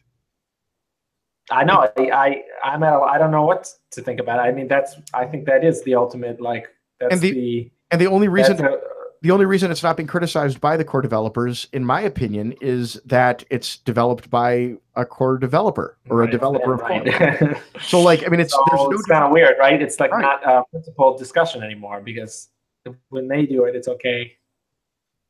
And there's Zcash, which was a similar thing where like the core was pretty silent on Zcash because a lot of people that had contributed to core were also contributing to Zcash, despite that. But there was a little bit more criticism of Zcash and like Grin. Everyone seems to be like, and it really scares me to see core all in on Grin, like to see people in core being like, yeah, I'm going to put lots of money into that. And people are really excited about a project because they're fundamentally like, I like the idea of Mimblewimble. I don't know how it works technically, but I like the idea of it. I like a privacy feature. I like privacy coins. I like the idea that you have like a little bit like more fungibility in something. I think that's what we need in Bitcoin. I thought that's what Greg Maxwell was working on. And it really scares me to see people who have been like staunch core supporters being like, yeah, I absolutely love this project. It's great. I'm going to invest in it. That's very scary. So, I mean, like, I think Daniel's advice, I mean, I think that's good, really good advice. Cause I think that core needs a little pressure right now. Not just for your project, but for like generally just acting good. Well, yeah, I mean, I'm not sure, like what is I'm not sure what to make of it, because when you see something like that with Mimblewimble, then it's like, oh, okay. It kind of suggests a lot of different things, that if something is a really good idea, if they think of something really great, they will abandon Bitcoin for it. That's fundamentally what I think is a little bit scary, is that if they're willing to kind of like, I mean, if you know, Adam Back has all of his money in Bitcoin and then 30% of it goes into Grin. I mean, suddenly that's a security risk in some ways. Like it's kind of a conflict of interest. That's Bill Clinton fucking a Russian spy, you know, like it's a little bit like, well, like now we're susceptible. Like why wouldn't he leave the project if this other project is extremely is something that catches his interest? There's no loyalty. This brings me to Daniel's point about my second piece of advice is that you should do a fork without replay protection, because that is an attempt to take over control, and if they don't want control, you should be able to take over. Then you'd be in charge of the core chain, which would Daniel, be great. do you want Paul in charge of the chain? Yes. Yeah. the thing is, the clever thing is, it's actually a demonstration that I wouldn't be in charge of the chain, because what it would actually demonstrate is that it's up for grabs. If your ideas aren't as good, then someone can just show up and take. Well, your ideas are good. Over. Just you would be in charge, okay? No, but see, that's the point. I wouldn't be in charge if I had bad ideas. If I did Star Wars Episode 2, then it would come right in, and someone else would iterate again, and it would be fundamentally that would be perfect. I think you run a big risk by doing that, though, because like if you fail, that's kind of the end of your project. Yeah, no, it is not, because he can continue to be open-minded about helping anybody who wants to implement it. It is a little of both. It's like in one sense, of course, it's not the end with of the pock of failure. Do anything again, but it's kind of just like, it is like why they don't run the same candidate for election like after they lose. It's just like, okay, so let me give my third piece of advice. Don't think about how to win. Think about what will maximize the value of your chain at the moment it starts running. Sorry, at the moment it starts running. Yeah, that's right. That's a critical moment. So that's going to be difficult. Daniel's filled with like real advice. I had this in the thing where I said I would want to delay the announcement for a while to give everyone a chance to like warm up to it and decide how they feel about it, because I think if it's too quick, there's a sense in which you would inspire some panic. But yeah, I think that's a very good principle. Paul, Is it supposed to be hard? Let's see, we have to go back on something. It's like we are talking about hard fork of Bitcoin Core only, I think. But we did talk about in the Twitter chat right before this, we were talking about this, something about the fusion idea, or that's what I wanted to mention was, can we talk about how you're discussing implementing? Because I think that fundamentally it's a very difficult thing to fathom, sort of the overtaking of or the enticement of like a group of people to your project, right? Exactly. And I think the fusion idea is an interesting one. It's fundamentally against most of what you stand for. But, I know it's weird. It's very weird, and I worry that it's possible. Essentially, what you're saying is, well, it's possible, so it should be done, which I think is a weirdly reasonable point. No, it may be done. I say it's likely to be done. But someone. It might as well be done. And I find that to be, but I do have some issues with it. And let's talk a little bit about the fusion idea, and let me bring up sort of my thoughts on it, because we talked. First, let me introduce what it basically is. It's adding a sidechain basically via hard fork instead of a soft fork. So you soft fork the sidechain in, but you hard fork and you generate a bunch of cash out of thin air to deposit into the sidechain such that you've made everyone whole over there. And by cash, you mean Bitcoin. I mean Bitcoin. You would have cryptocurrency. But the advocacy essentially is to have more than 21 million Bitcoins. Right. So that's the first FAQ question, of course, is about like how insane is that? But I bring up some points as to why it may not be totally a non-starter, because in particular, if you fuse core and cash, most people have not split their coins. actually. So for those people, it's just like switching from dollars to cents, and they don't actually get any inflation tax. But in general, it's just like any compromise would be inferior to you competing and winning. So that's just kind of the nature of what it is. But yeah, that's the basic idea is you leave all the networks relatively the same, and you try to replay. There's no mandatory replay protection on any of them, and you try to replay transactions on all of them. You try to copy the code from all their development teams. So basically, the proposal is everyone's work. You fork every single coin, and you assign them all a peg. And to a new thing that you've also forked. So you fork like Bitcoin Core, the host.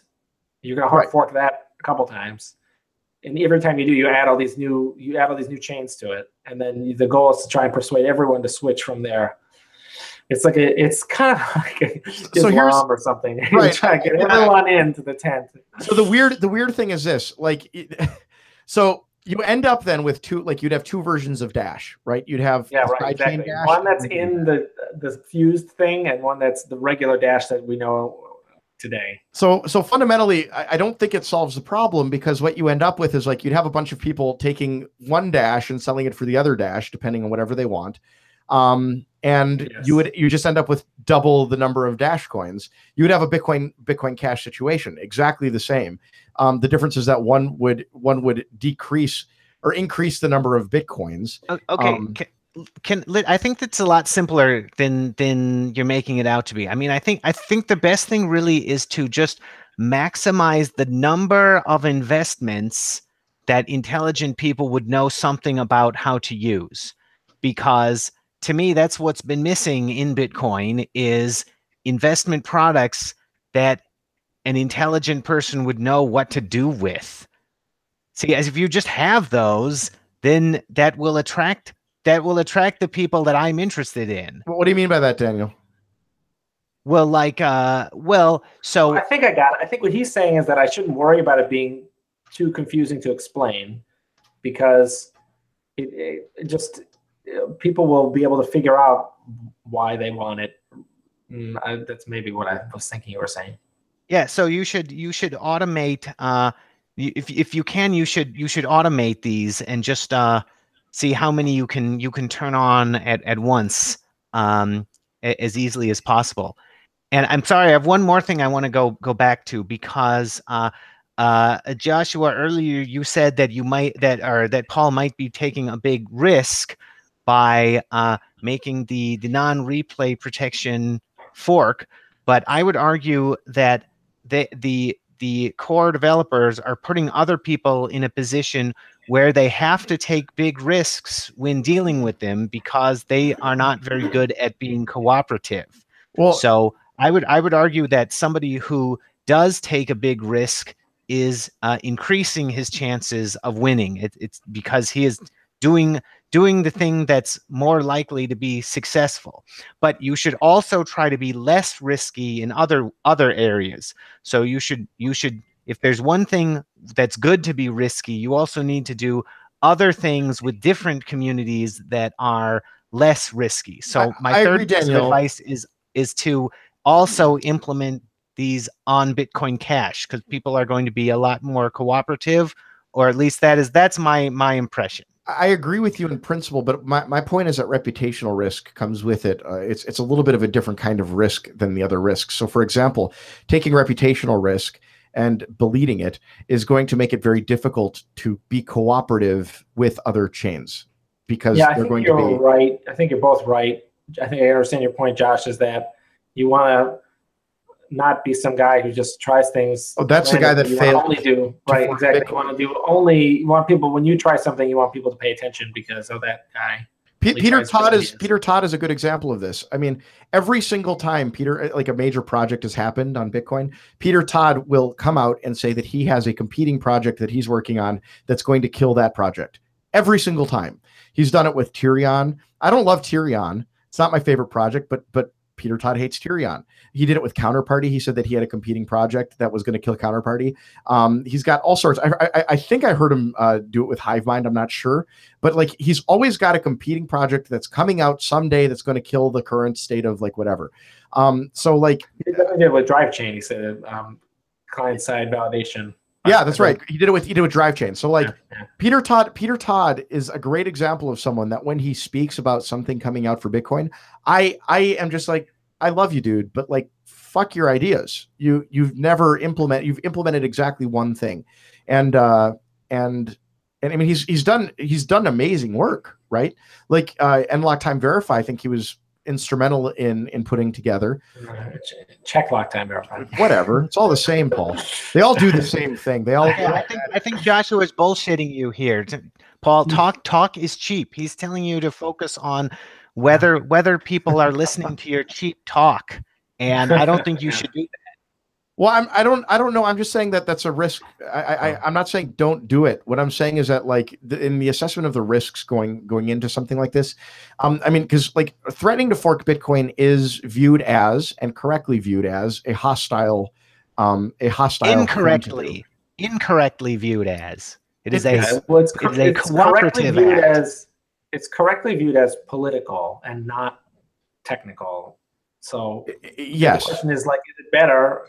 Are you making it better or worse? Well, that's the thing. Like, I would like if we could do futures markets, then that would be the best of all, because that would be the lowest risk for everyone. We could see if anyone would like this idea enough to turn it on, and then that would be that. That would be nice, right? Because then if you did a market. But see, no one ever wants to do that. Maybe I could go and I could say, look, you might make some transaction fees. People are very rarely, as I've tried to hype prediction markets for years, it's really, really difficult to get anyone to care enough to add them, which is so, I would love if people would add them. But why don't you do it on Augur, Paul? Yeah, I know, right? Yeah. So one day they'll launch. Still trying to get that Ethereum gas code. Still trying to crack that. Trying to crack that puzzle. Do they even have a working product, by the way? I don't think that there's ever been a prediction made on Augur, as far as I can tell. I don't. It depends what you mean by they haven't launched. So I think it depends what you mean by working product, right? Like, can you run a function somewhere there that doesn't crash? That's a good question. Probably. But yeah, they haven't launched, so. I think it's hilarious because, like, I mean, essentially that is what Augur is, right? It's a prediction market future. Well, they kept changing it around. Like, I don't know what it. What are they now? By the way, I just mean they kept changing like the way they do things. But yeah, they try to be pure prediction market and decentralized Oracle thing, because they keep trying to make that work. But for some reason, it's taking them longer than they thought. I don't know why. That's because the problem isn't as easy as they claimed. Yeah, well, I just have to copy what I wrote down in my 80-page white paper. They just have to do that, or they could just copy the code that we wrote in. 80 pages is too long. In 2015, you should have given them check marks. I know. I should give it a checklist. See, that's the problem with the ICO, which is that all this money is up front. All these people quit afterwards immediately. No motivation to finish the project. This is, endless. The incentive problems are terrible. Plus, they think it's just like, when people changed the block time to 2.5 minutes in Litecoin, people will they'll read the white paper for Truthcoin, and then they'll just think, well, I could change all these things. Paul, what are the changes that need to be made in Bitcoin in order to have drive chain work? I was going to call it drive mind. Yeah, we could. But yeah, there's two soft forks, and I have the BIP pull requests open. I can send them to you. I think they're like 643 and 642 are the pull request numbers. That's not the BIP numbers. But fundamentally, just real quick, what are those? The second one is blind merge mining, which is sort of optional, but I think it's just a no-brainer because of the way. That's like a long story, but I'm pro merged mining. I think most people don't understand what merge mining is, but. So we could have that conversation if you want. But the drive chain one is nobody understands merge mining. You have to keep track of everyone has to keep track of the deposits into the sidechain and the withdrawals. But the deposits are regular transactions, and the withdrawals are very rare, and they have to accumulate these little upvote, downvotes. So it's like Tether.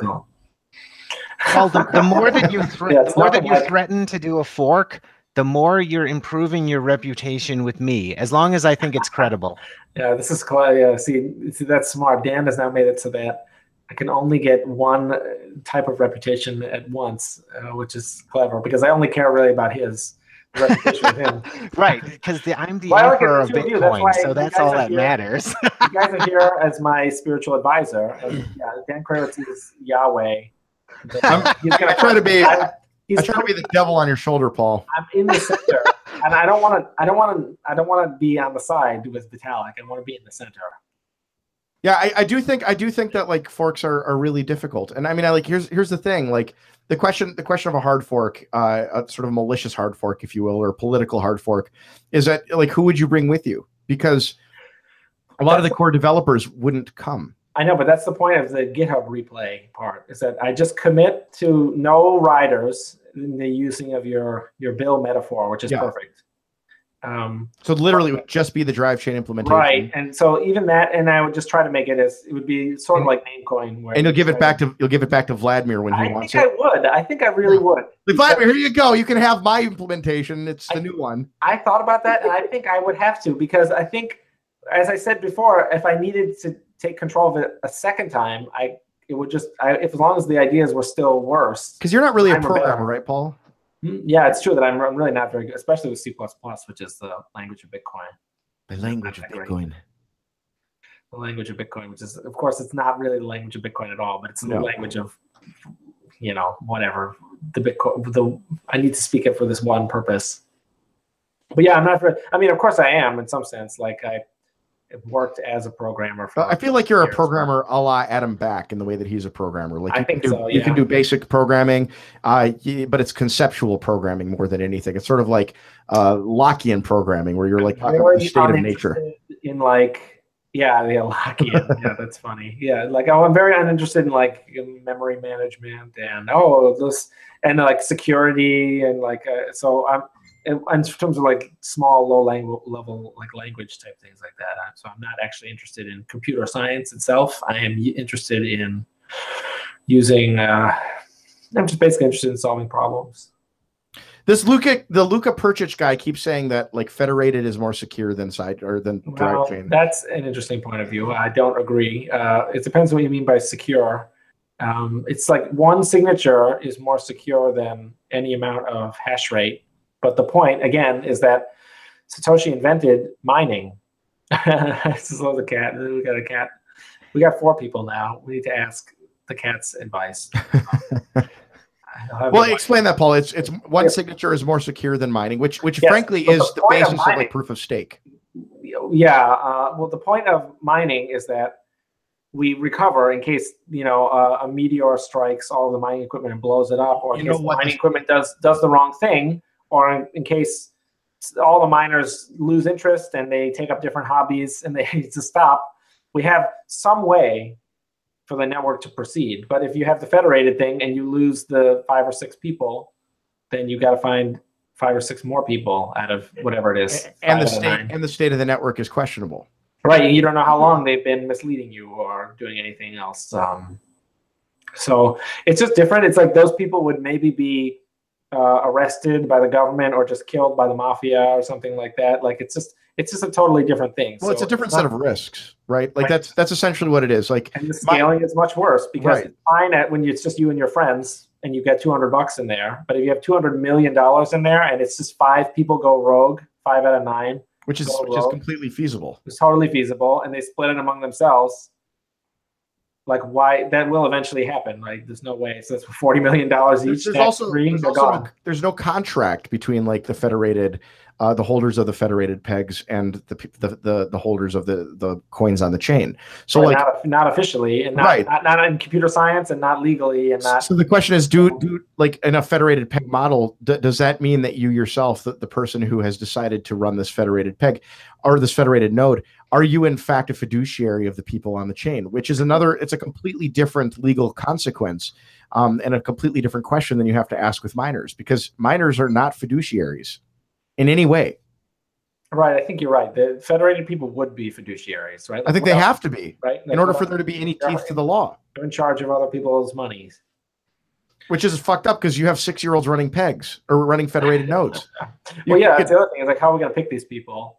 I would pick like El Chapo and like yeah, exactly. They would need like their own social security. I mean, not their own secret service. Maybe Donald Trump could run one. Yeah, I know some 6-year-olds who would be great at it. I'm sure they would be great, but like, is that like you honestly? All my niece, all my cousins, and like all these other really young people, friends of mine. To do it. I like the idea of a factum, for example, being run by a bunch of like 11-year-old guys in their home running these federated nodes. But I mean, fundamentally, like I think the drive chain thing is a really amazing idea.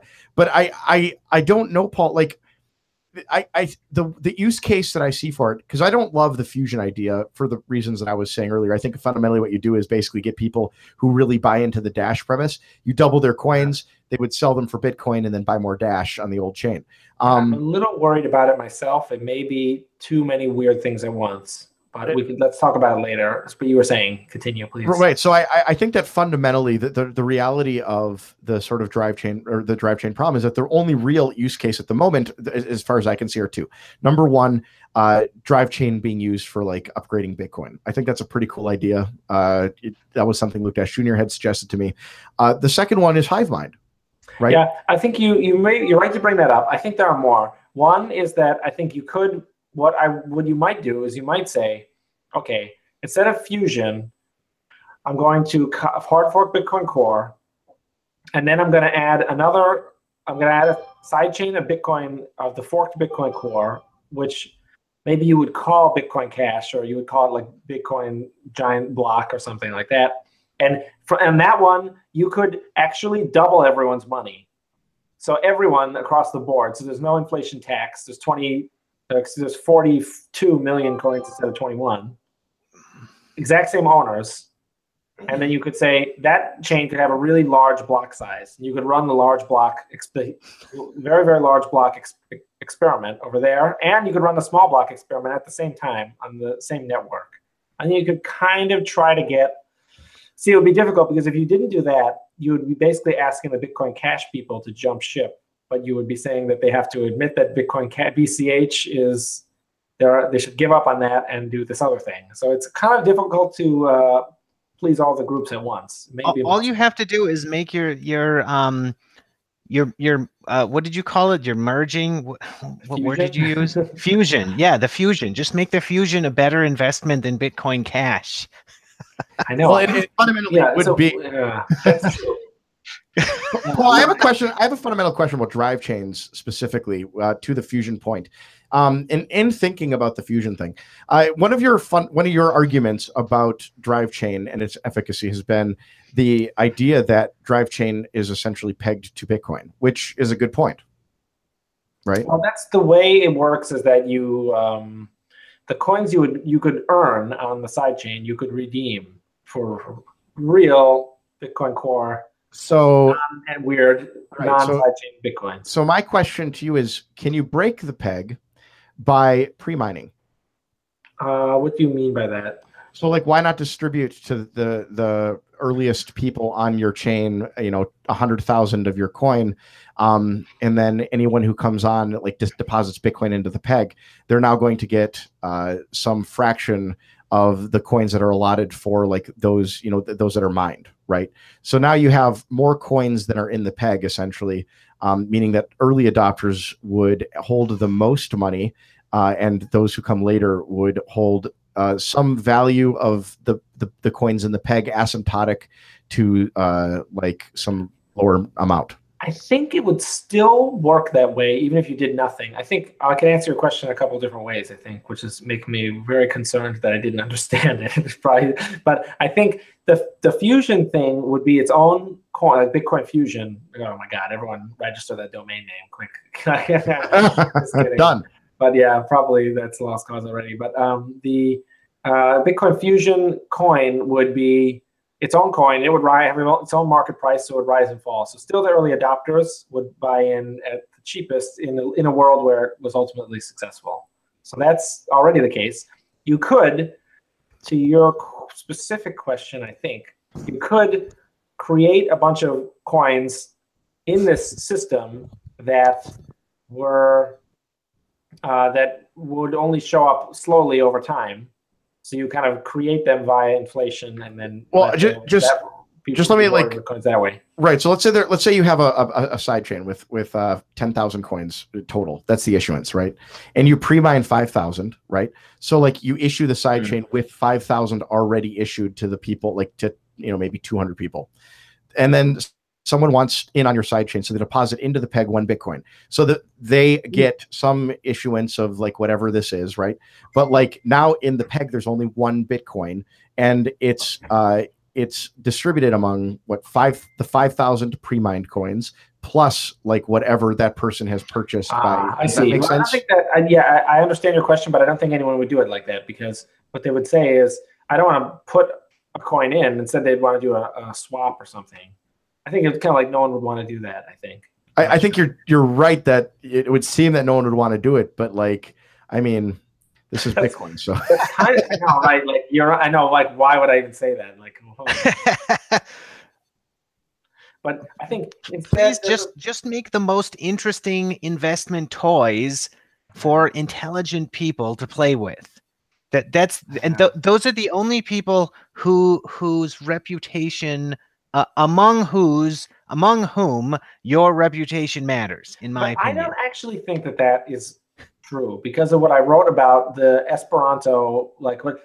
It is. You do have to. I think I do have to worry about bringing over a lot of people. I think it is like did I use the party metaphor, or did I delete that part? I think. Okay, wait. No, I disagree. I think that you have to worry about bringing the first group of people over. And that's really your only job, okay? They have to worry about bringing the next group of people. The noobs. Yeah, I don't know. It's like, because we have this problem a lot in society today, where everyone knows that we shouldn't.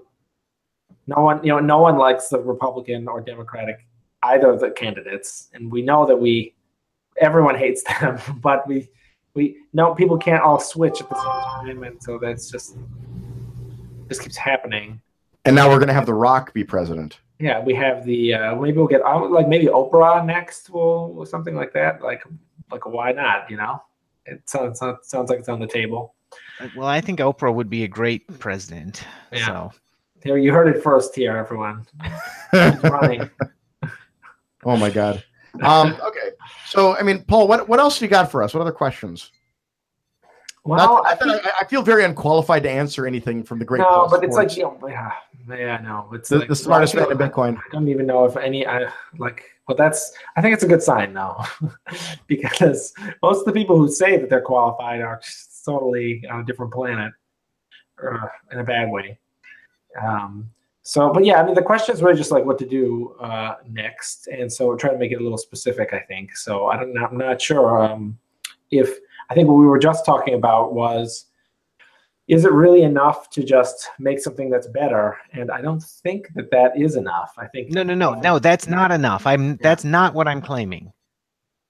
Okay, but you say that all I need is to bring the first group over. So the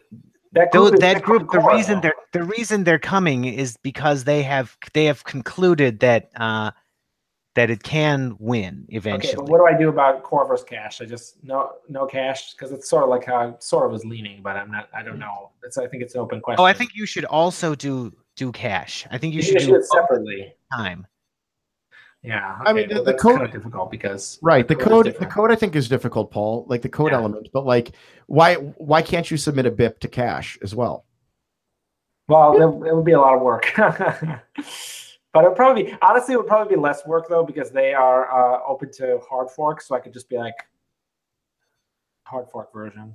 I mean, it would maybe Litecoin, because like Charlie Lee loves to I thought about that Bitcoin. Well. I thought about that. Yeah, like that would be great. He does love to do that, because he just loves to pump Litecoin with. Of course he does. So good for him. I mean, I think it's funny. Charlie Lee. It's kind of like how you guys said, like Marco Santori is like the smartest guy in all of Bitcoin or something. It's kind of like Charlie Lee. It's kind of like I'm getting some kind of weird little vibes when I think about Charlie. I'm like, did he like just totally outsmart everyone? Or you feel it in your pants too. So like, yeah, I mean, but like that's the thing. Charlie Lee like pumps Litecoin for years and then like sells out. And then, well, like he says he's got the best of all worlds, because people think that he sold out. Yeah, which is great. He may or may not have. It doesn't matter. It's exactly right. He's just like, so the beauty of the anonymous function here is that you can say anything you want. No one can really verify or de-verify what you said. It's like a Kobayashi Usual Suspects. He's just like, what percent of it is real? Like, we don't know. Man. Well. So yeah. So I really think that like the whole point of this discussion is post-maximalism. So that means you do need to subdivide your efforts if you are a post-maximalist. So I think the best way to subdivide your efforts for now is the Bitcoin index fund. Okay, so like basically the same project, one of each. Do I hard fork or soft fork cash? I think it's I guess soft fork if they are interested in being cooperative and will, just willingly include it in some future version. Yeah, I think that is a good idea. I don't think that going to cash is in any way a bad. Here's the thing: like, I think that there's a lot of hate for Bitcoin Cash, but like Bitcoin Cash is it serves a lot of purpose. I have to say that like SegWit would not have been implemented if it weren't for Roger Ver farting on everybody's face. He's a great villain. He's put himself out there as a foil, and as a result, like I think that the fact that we do have a SegWit implementation on Bitcoin is largely the result of him complaining stupidly. And Jihan Wu, he's also a great villain. Yes. They're just like, oh, here he is. Oh, he's not even from this country. You know as well as I do that when Roger Ver makes criticisms.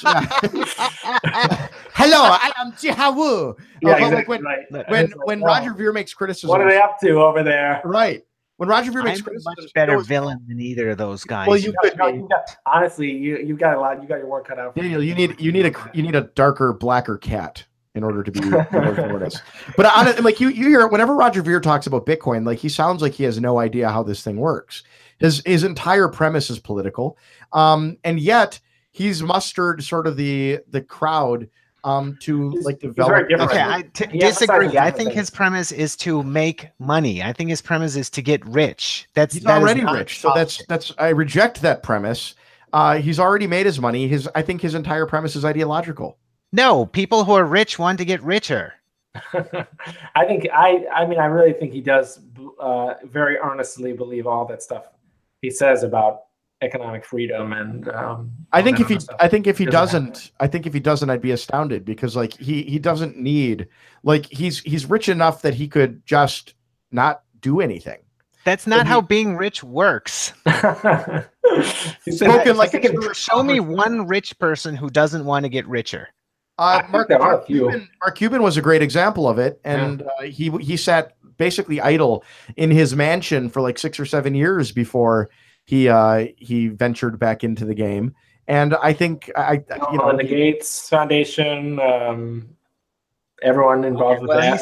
He sounds like a good guy, but I think once you win the game, like you sometimes you turn it off. You take a break.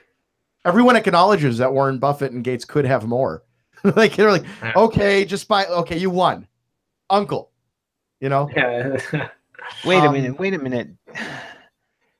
But could someone who could have more doesn't mean that they were not increasing their net worth. Yeah, I'll put it this way: there's a point at which you can sit back and do nothing, and make $1 billion or $10 billion a year, and no matter what you do, no matter how much effort you put into some other project, you will make a fraction. Yeah, but you will still spend some of your time maximizing your net worth, even if it is a smaller amount. I think you are either growing or dying, so it's hard to just shut it off and say that I've been making all this money for years and now I'm just going to totally shut it off. But yeah, I don't think that's different from the question of why is Roger Ver trying to get Bitcoin Cash.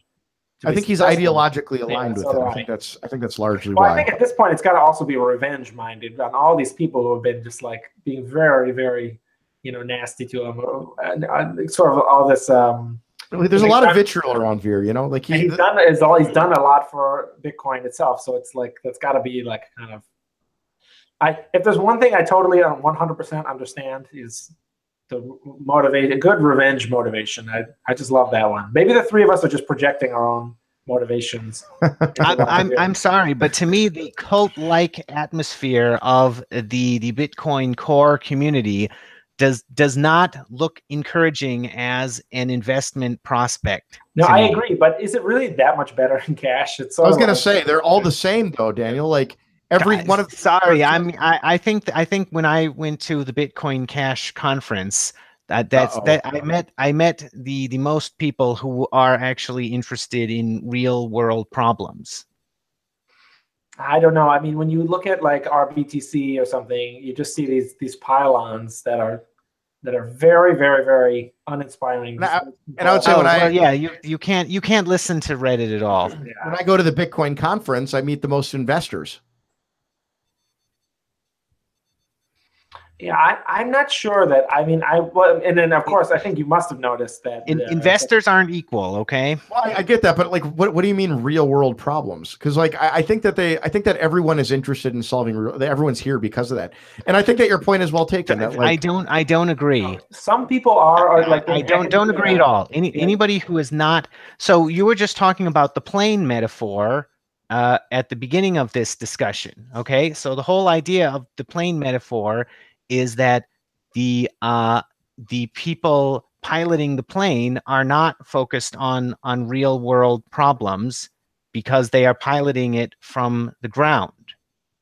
See, so that's sort of my problem right there. Yeah, well, like it's not a real plane, and it's not, like we can recover the state of the blockchain. No, I think it's a great metaphor. I think it's a great metaphor. No, I agree. That's what I'm saying. Is the people who who use the plane metaphor are not using it right, because they're saying that we're all irreplaceable human beings. So to me, focusing on real world problems means talking about maximizing value by connecting uses that people would want in the outside world to reasons that people would want to buy the coin. But think about this. I give this example I can't remember which one. I think I must have put it in post-maximalism. I give the example of two ways of doing that, and both the large blockers and the small blockers were not interested in. Oh yeah, I want you to explain that, because that was something that I wanted to ask about. So yeah, tell me about the details for both sides. So I brought up the fork futures idea, although I didn't have a great name for it. And that was when I was getting called off the stage that Josh was mentioning earlier. But I had plenty of time to get through that first part though. But I was saying that we could just do this thing. If you saw, some people have been talking recently, including Mike Kern, who did the AMA, that it's really about governance. And as I was saying, it's really the debate is about over one thing. The scaling debate is about actually the node costs, and is not actually about transactions per second throughput. And so I said you could do this fork futures thing, where we would be able to tell which side would be more valuable after the fact. And then the miners would have to mine that, because it's costing the same amount of hashing to mine either chain, but they get more money with one than with the other. So if one is 10% more than the other, then it should get 100% of the mining revenue. It's not like it'll be split 60-40 or 55-40, 45 or something. It's just whichever one's more valuable, that will decide the fate of the future of the project anyway, and the other one will stall out because the difficulty will be too high. And so I said all that stuff. That's all that stuff that I said in 2015. That came to fruition. It all ended up happening with SegWit2x. I think that the whole also, and I think that the Bitcoin Cash thing showed us that miners are fundamentally rational on that as well. Like they were switching back and forth as it became more profitable to mine one or the other. Right, I think so too. Which I thought was amazing. Like how fast, like the barrier to moving chains is zero in these scenarios. And I found that to be just remarkable. That if there's liquidity there for the miners to like basically dump their coins, or to sell or whatever they want to do, that they will make that rational decision. And they're quick but let me finish, because Dan asked a specific question, and I was careful to include this because I think it's very important, which is that we had with SegWit2x, we had a situation where I said we should do these futures, and people ignored me again. And you even did a video about it, Dan. And Well, wait. Who are you talking about? Which people? Well, it is difficult because I think exchanges. Yeah, like I said that if someone wants to propose a change, I said probably the onus would be on them to at least create these futures and show us that they're not arguing for the destruction of our wealth. So I think the status quo is worth something, and so it shouldn't be on you. But then I switched later on. I said, well, you could do a lot of these great things, and it would be very quick and easy, very, very, very efficient and simple if we just had the exchanges do it. And it so happened that the exchanges ended up doing it at around that time. They didn't do it quite the way I wanted it to be done, but Bitfinex and a couple people did simple versions of those futures markets, and they said that 1x would be more valuable than 2x. And in fact, it was split 85-15, which is basically still, if you take the market caps and add them together and divide them, 85-15 is kind of like very consistently what it has been, which is kind of interesting, just to note as a side fact. But the point was, it said 2x would only be worth 15% or whatever, and the 1x would be worth 85%. And you would think that you would then call it off, or at least call it off as being a Bitcoin replacement, and say, well, this thing will be worth 15% of some giant number, so we should still do it. But it's not what the community wants. And so they were not interested in that. And so the large blockers have been on the losing side of the fork futures consistently, and they don't acknowledge that. And they're not interested in when I try to help them out by saying, okay, you could make the futures markets more accurate. So you could what size block do you want? I could say like something like you could say per block size. You could say we could cancel out these confounding factors, and then so you still have a chance. You still have a tiny chance that the futures markets can say that you're in the right, but they're never interested in that either. So the large blockers are never interested in the fact that they are not actually maximizing value. But the other thing is that I mentioned the coin voting, where it's the reverse case, where originally we had this thing, a Bitcoinocracy, and it was totally pro large block. And I can't find it, and I've been looking for it for months, but I can't find it. There's a part where Greg Maxwell is talking to Roger Ver on Reddit, and he tells him that that it's nonsense that most people prefer small blocks, because when you actually do the coin voting, they favor small blocks, not large blocks. But then something weird happened where it flips like twice, and then you get all the people on one side start advocating for the metric, and then it flipped again, and all those people left. And right now, that metric, which is much worse than the fork futures metric, but that metric is totally overrun by large blockers. They more coins statically voting at no risk to themselves, but more coins favor for this narrow voting metric. So more coins will do the cheap talk of saying that they want larger blocks, but it doesn't. The point is that no one really cares. So it's like it's a kind of a giant. It's a giant like set. I would like to have fork futures for anything that tries to compete as a fork, because then you could get a really good glimpse as to where you really stand. But it's really hard to get people to be interested enough in adding them, and even when you add them, people just try to dispute the relevance, even though it's perfectly relevant. Okay, well, I because that's good you said that, because I was just about to dispute the relevance there, because I think that the different camps are competing in a lot of ways other than block size.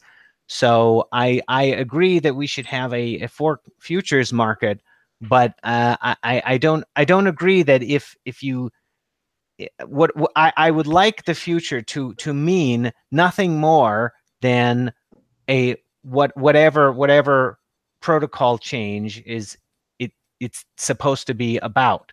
But right now we've got protocol changes, and we've got different groups of people with different overall ideas about what they think Bitcoin is. So I would argue that you would say that cash is not only about block size change, right? But are you saying it's a good thing or a bad thing? Well, I'm just happy that there is some kind of experimentation happening that is closer to what I think is intelligent. Are you an advocate, Daniel, of bigger blocks? Is that? I am an advocate of whatever will maximize the value of Bitcoin. Yeah, but I just like when you look at the Bitcoin Cash community, I don't know. Like I don't really like either community. I'm sorry to say at this point. It's like it's authoritarianism versus like communism. Well, I think in some ways, Paul, like the evolution of money is something that like this is what I always said about our meetup groups. Like if Bitcoin works, this Bitcoin meetup group is going to be like a really stupid idea because it's going to be like having a dollar bill club, right? Like in some ways, the community eventually has to not matter if this is going to be a value, right?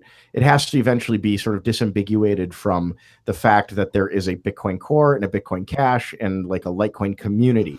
They have to just be like people that it just has to kind of be this ubiquitous sort of like medium of exchange, which is kind of a neat world to think about. But like, I think that's the reality that you're seeing is that you're just seeing a bunch of assholes enter, and that's kind of what you want.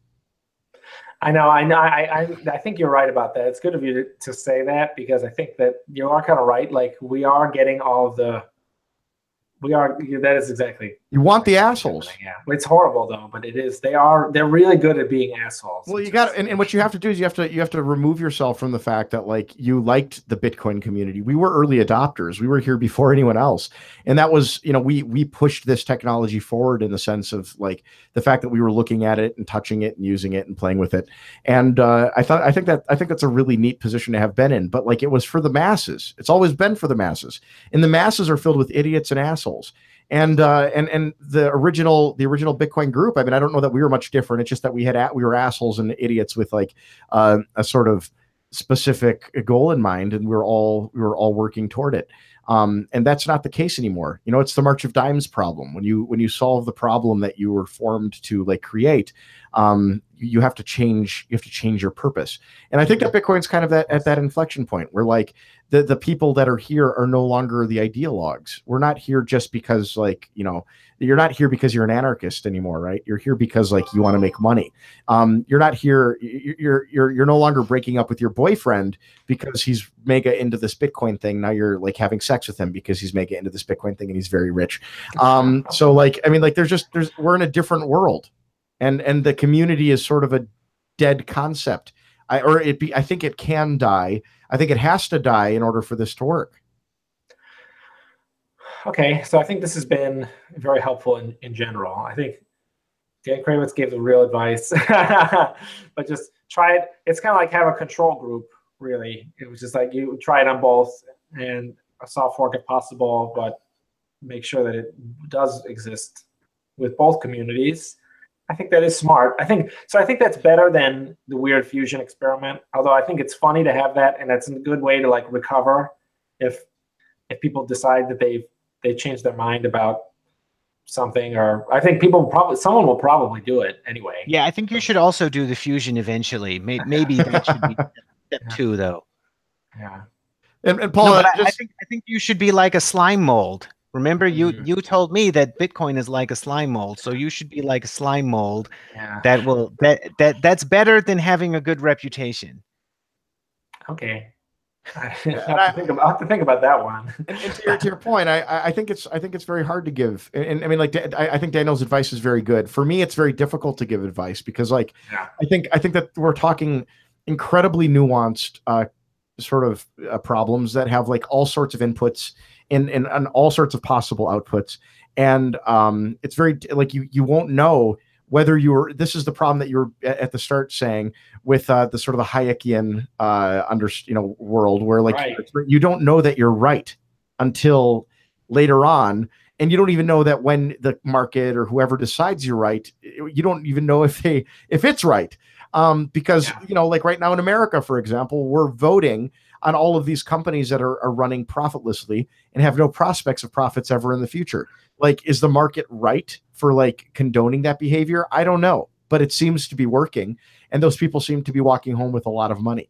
So like, it's difficult for me to like give you outright advice other than to just say, here's, and looking at like the writing and in the papers and from what I know about Bitcoin, here are the possible pitfalls, because I don't know that there's a right answer. Well, very right. Well, that's that is the high. You're right. That's very smart of you to bring up. See, I know you were trying to be dumb, but you failed again. And the Hayek point is very good, because it's like that is kind of a small contradiction. And we're coming here to try and pick. But did you notice Dan Krawisz actually escaped the? He just said I should just do everything. Yeah, no, I think his advice question. It's you should do the Hayekian thing and do everything. Okay, and then see which idea is best. But that's not okay. What you should also figure out the way to, you were talking about it being a lot of work. I mean, you also need to minimize the amount of work you're doing. Yeah. So it's a constraint. So you need to find out what is the work that you can do that maximizes your ability to be like a slime mold. But also avoid the false quadratomy. Like there may be a fifth solution, Paul. Like, for example, have you bothered to pick up the phone and call Luke Dash Jr.? I know, that's the thing is, I really haven't, because I just thought I was taking the hint, but that would be funny if that were. You should not internalize that shit, because like Luke is a busy guy, but he's also like, he's got teeth problems, so you never know what like dentist. He might be at the dentist, right? And maybe he's been at the dentist for 6 days. Maybe he's the first person ever to like be at the dentist as an inpatient. I don't know. And maybe you're a real asshole for not knowing that. So like, maybe just pick up the phone and talk to him. Cause like, I bet you that there might be just a completely reasonable reason. Maybe he's got some issues with it that that are legitimate and that you haven't thought of yet. But there's probably a fifth, sixth, and seventh option that you haven't considered, and per Daniel's principle of do everything, and do the most efficient things. Maybe one of them is the most efficient. Yeah, and you see, it's not just really about that though, because as I say in the paper, it's about this entire phenomenon, pervasive, years-long phenomenon of just not being as interested in this. I agree. I mean, I remember at Satoshi Roundtable, when I went in my miner costume, one of your frustrations there was you looked really convincing as a Chinese miner. I did. I was a sombrero. You had a sombrero. Well, we weren't ethnic miners. We were Hispanic miners, coal miners, if you will. You should have seen the look on my face. The funniest thing was I was looking, you didn't know that we were there. I didn't even know the disguise was so strong. I didn't even know it was them for like 4 or 5 seconds. I was reading like all of the Slack, because it's funny because like a lot of people told us about this Satoshi Roundtable, and you're like, this is what happens, because it was just like a bunch of stupid going on. Like, this is what happens. They don't allow Junseth and DeRozan, and like sure enough, there we were outside as you guys came out. It looks like I planned it. It looks like I knew that they would come. I did not know at all. Paul's the one who gave us the locations, so but Paul, no, like I do think that there's other options, and I think your question there was like, why isn't Adam back reading my paper? And that was a frustration that you had there, and I think that's a frustration that has echoed sort of the entire project, right? You've been frustrated that the science of what you're doing, the papers that you're writing, the good work that you're doing is sort of being ignored academically, and I think that that's a legitimate frustration. It's not so much that, I mean, people can, they can use their own time however they like. Of course I do a lot of writing. It's weird. I really do not do the writing so that other people will read it. I have to. You obviously don't, because it's so fun. Exactly. I know. And it is kind of obvious. You read a Herman Melville novel every time you have like a fart. They are kind of like an encyclopedia, but it's just, I write them down to just make it clear in my head, and then I just get it out of my head. You must have the longest pooping sessions ever, because that's the only place like 4 hours later, like, Paul, where were you? I was pooping and writing. Yeah, I was writing a blog, and so it is for, I do it for my own benefit, but I think it is weird for people to make these claims about it. People do try to elevate their claims, which is, I think, very hypocritical sometimes. So they say the community wants this or doesn't want that, but they're totally uninterested in like any objective measurements of like community sentiment. So that is one thing that I just think is just outright. Or they foist sentiment that is utterly idiotic because like a year from now that sentiment has changed, right?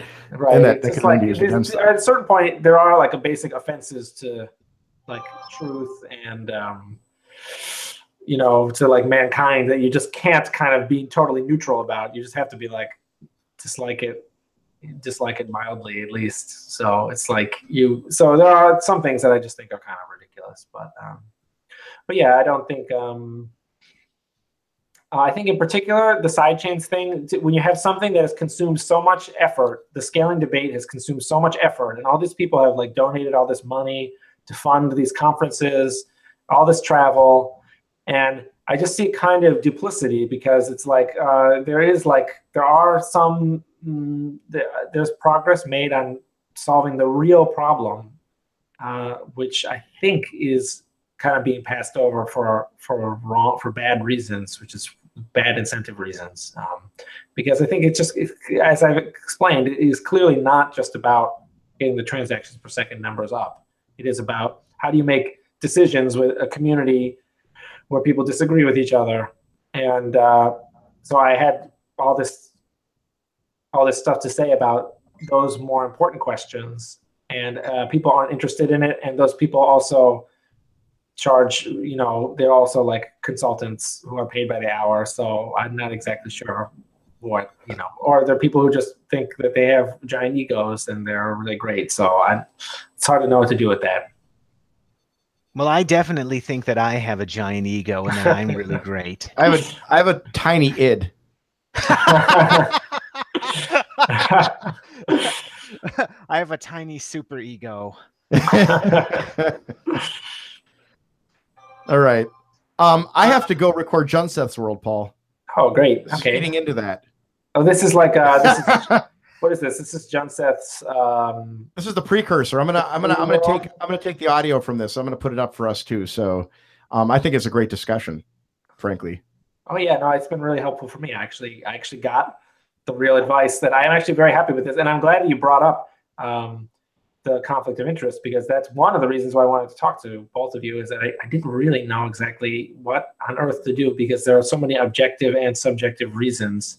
The whole thing is a weird problem, because you're trying now to appeal to a whole new set of people who never really gave a fuck about sidechains, right? Noobs, the new people here, they didn't go through the emotional response that we all did when sidechains were announced. They don't understand that these things are cool and important, and that there was a world where like everyone was amazed by the possibility of sidechains. There was a day when reverse like the constant annoyance when you would have like the next Dan Larimer project would roll around, and there was a day when sidechains really were like, I mean, you should have heard people like this, like everything was possible on sidechains, every fucking thing, and they were the magical fruit. 2014, they did Let's Talk Bitcoin, I think, or something like that, and then I think Adam Back says something like, we believe that this is the most important thing for anyone to work on ever, or something. It's like December 2014 or something. You can look that up. It's like you can Google it. It's Googleable. The only thing that has ever been more hyped than sidechains, by the way, was Circle. That's another. What about what the heck was? Well, I mean, Ethereum was so hyped. Fuck yeah! But no one remembers Circle. I mean, do you remember Circle? How like that dominant, like it was going to change the world, and like I was like, this is fucking Coinbase. I mean, honestly, just like blockchain alone is so much hype too. Well, now, yeah, too. But like, I just mean in the Bitcoin community, like I just think that the weird issue that you're running into here is that you're like contending with the fact that like you have a bunch of new people who don't really know what this technology does, and they're enamored with new things. They're enamored with Lightning Network. They've not seen sort of the hype cycle of Bitcoin, where like every new idea is the most important idea ever created, and that every single new idea is going to be the be all and end all savior of the entire system. As soon as we get masked, it'll all be everything will be different. The sky will be green. And Mimblewimble had its fly the sky. Mimblewimble was proposed to like, holy fuck, this is going to change everything. And I mean, like Bitcoin fungibility is something that hasn't really been touched. It's funny. I just thought of something. Why didn't I bring this up earlier? Sorry, real quick. Because you just thought of it, Daniel. We were just talking about, well, Paul was saying earlier, I think if you're going to make a fork, you should do a fork futures. So you should start by making a fork futures of the forks that include drive chains. No, but I would I was trying to say that I would like to, but it's very difficult to like convince people that they should do that. And yeah, I don't know if it would be like a good idea to try to like ask them very nicely and then offer money or something. But like, it's really hard to get people to actually, because you need the fork futures you kind of run into the same counterparty problem where it has to be like people are trusting you with you're like keeping track of everyone's money. So you have to basically you either have a weird problem to solve, a new problem, or you need an exchange to help you. So you need to get an exchange to agree to do this. The exchanges, they're making all this money off of like, Ethereum. Okay. Well, I guess we should just say that we would enjoy having that information available if anyone were to create such a conflict as your project is proceeding. So that's interesting, is that you could create a big conflict and then hope that it draws the futures markets in. That would be great. Yeah. You should pay attention to Craig Wright's cult leader techniques. I was going to say, that's what I was going to say. We didn't get a chance to bring it up because we were talking about core cult, and now it's like, what the heck, No, I think Craig Wright is simply an independent cult leader. Yeah, he's the cult of Craig or something. But I strongly want him to be Satoshi, by the way. I've been thinking about this a lot. Because it would be like the season 7 finale, and it would just be like, oh my god, like what could possibly happen after that? Well, no, like what I like is this. So like there's two kinds of Satoshi that are excellent. Number one, three kinds. Number one is the elected Satoshi. Right now we have the elected Satoshi. Like that's every few years people get to throw their hat in the ring and they duke it out. We had Dorian Nakamoto for a while, and now we have Craig Wright. The second one is the anonymous Satoshi, which is what we had at the beginning. We elected an anonymous Satoshi. He's very mythical. Yeah, he's mythical.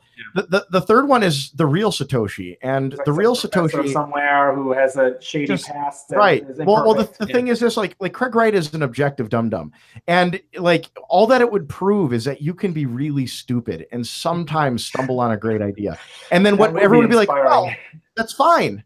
It's fine." Like that means that we are free. We are free. Right. Yeah, we're completely free from these like ideas of early Satoshi, like the idea of the vision of Satoshi. Oh, like we don't need to worry about that because Satoshi was really stupid, and he just happened to have. We have a lot of trouble agreeing with Craig Wright, even if he was Satoshi, right? And if he's Satoshi, you can disambiguate the stupid ideas from like the fact that like Bitcoin works, and that would be just fine. That's a good point, Josh. It would be educating the world about ad hominem fallacy. I've been masturbating a lot lately. I want to tell you about my conversation that I had with Craig Wright. Oh my God! Because what you said is that he is an objective dum-dum. But one thing that I noticed from his Twitter account is that he makes references to the movie Being There. And if you've watched the movie Being There, you know that there's no such thing as an objective dum-dum. I haven't seen that movie, so you need to see the movie Being There. But Daniel, in my world, everyone's an objective dum-dum. That's my thesis. Sorry. Well, that's ironically that's really the Karl Popper thesis. My conversation with him, all I did was I asked if he likes the movie Being There, just to confirm that he was doing references on Twitter, and he said yes, he likes Being There. I think that's the most profound conversation that anyone's ever had with Craig Wright. I know what I'm doing later today. My favorite thing, by the way, my favorite interview with him is when he says that we can put trash on the blockchain, and so that you can know who's littering. Oh, when is that? That's the super old one, right? That's a super old interview. Like when I got to Bitcoin didn't have a price. I should say he did not specifically say that he enjoys the movie Being There, but he smiled as if he was remembering the movie. And if you have seen the movie, you know that is the perfect response. Okay, I'm gonna have to watch this movie. I know, like I have no choice but to watch it. I have a sick dream where I want someone to do on like national TV to interview me and say, Junseth, what was the price of Bitcoin when you arrived? And I just want to sit there and say, stare directly at the camera. When I got the Bitcoin didn't have a price, and just leave it at that. And then just like leave it for the Bitcoiners to decide. Just pretend that as you say that as if you are unaware of how utterly bizarre it sounds. I'm gonna look into the future and just be, when I got there, Bitcoin didn't have a price. And then I'm gonna launch into rhetoric about how Bitcoin is going to solve the trash problem. I'll just re-give his interview for Bitcoin. That would be great. That would be great. It's similar to my Barron's horse semen article. Yeah, that's not at all. That was a wonderful article. Second of all, my favorite Krawisz Wright interview is when he says that he's doing this once and then he will never be in front of a camera again. Right, and then just proceed. Oh my God, I haven't seen be in front of the camera. Amazing. Oh, you have to. It's the interview. One. It's the most. It's the one where he's like swearing at everyone. What's funny about that interview is I read about that interview in that like long form piece about, which is amazing, and it's absolutely required reading if you want to know anything about Krawisz Wright. His own mother says that he's a pathological. Oh yeah. She's like, I love him. I love my son, but he makes up a lot of shit. So, but that entire and that he believes it full on. Yeah, and then N-Chain like fires him at one point in the story. I couldn't believe what I was reading, and then it was an amazing story. $50 million to like bail him out of debt. Tax. And then I like immediately like had to like tweet that as soon as I found that. The whole story is amazing, but I read about it in there, and then the actual interviews were released, and like what that did is it confirmed a lot of the story, because like it was the most honest account of that interview that I could have ever read. I was like, oh my God, this guy just kind of like just wrote what happened. No, yeah, the LRB, the London Review of Books guy, that man is an unimpeachable third-party witness to he was hired by N-Chain. He appears to have total integrity. You got to just believe every word. It's the most believable thing you've ever seen. In the end, he does a journalistic, like sort of Pete Rizzo thing where he's like, I don't know. Exactly, right. It's for you to decide. I don't know. He's a fucking flawed dude. But like, nice maybe, guy. I don't know. I can't evaluate the central claim, but I can tell you a lot of weird shit happened, and you just read about it. So and when he I don't know. These funny little sentences that are like, comma, unaware of the blatant duplicity or something, that of the confusion in the room, period. And you're just like, man. And what strikes me about that entire account is that it seems that like, so Mr. Josh, 1, 2, 3, 4. You 1 sec. Yes. Greatest thought. You have to interview that guy. You absolutely have to. I would love to find him an interview. You got to find him an interview. I would love to. I mean, the writer, right? Yeah, exactly. The guy wrote that long form thing. The Mr. 1, 2, 3, 4 QWERTY ASDFG says, so much fun. Craig Wright did a horrible thing to Gavin. And you treat him like this funny prankster. Well, here's the thing. Here's the thing about Craig Wright. He did a horrible thing to Gavin, and I think that Craig Wright fully believes that he did it to prove something that he felt like he needed to prove. I think that he fully believes that he is Satoshi.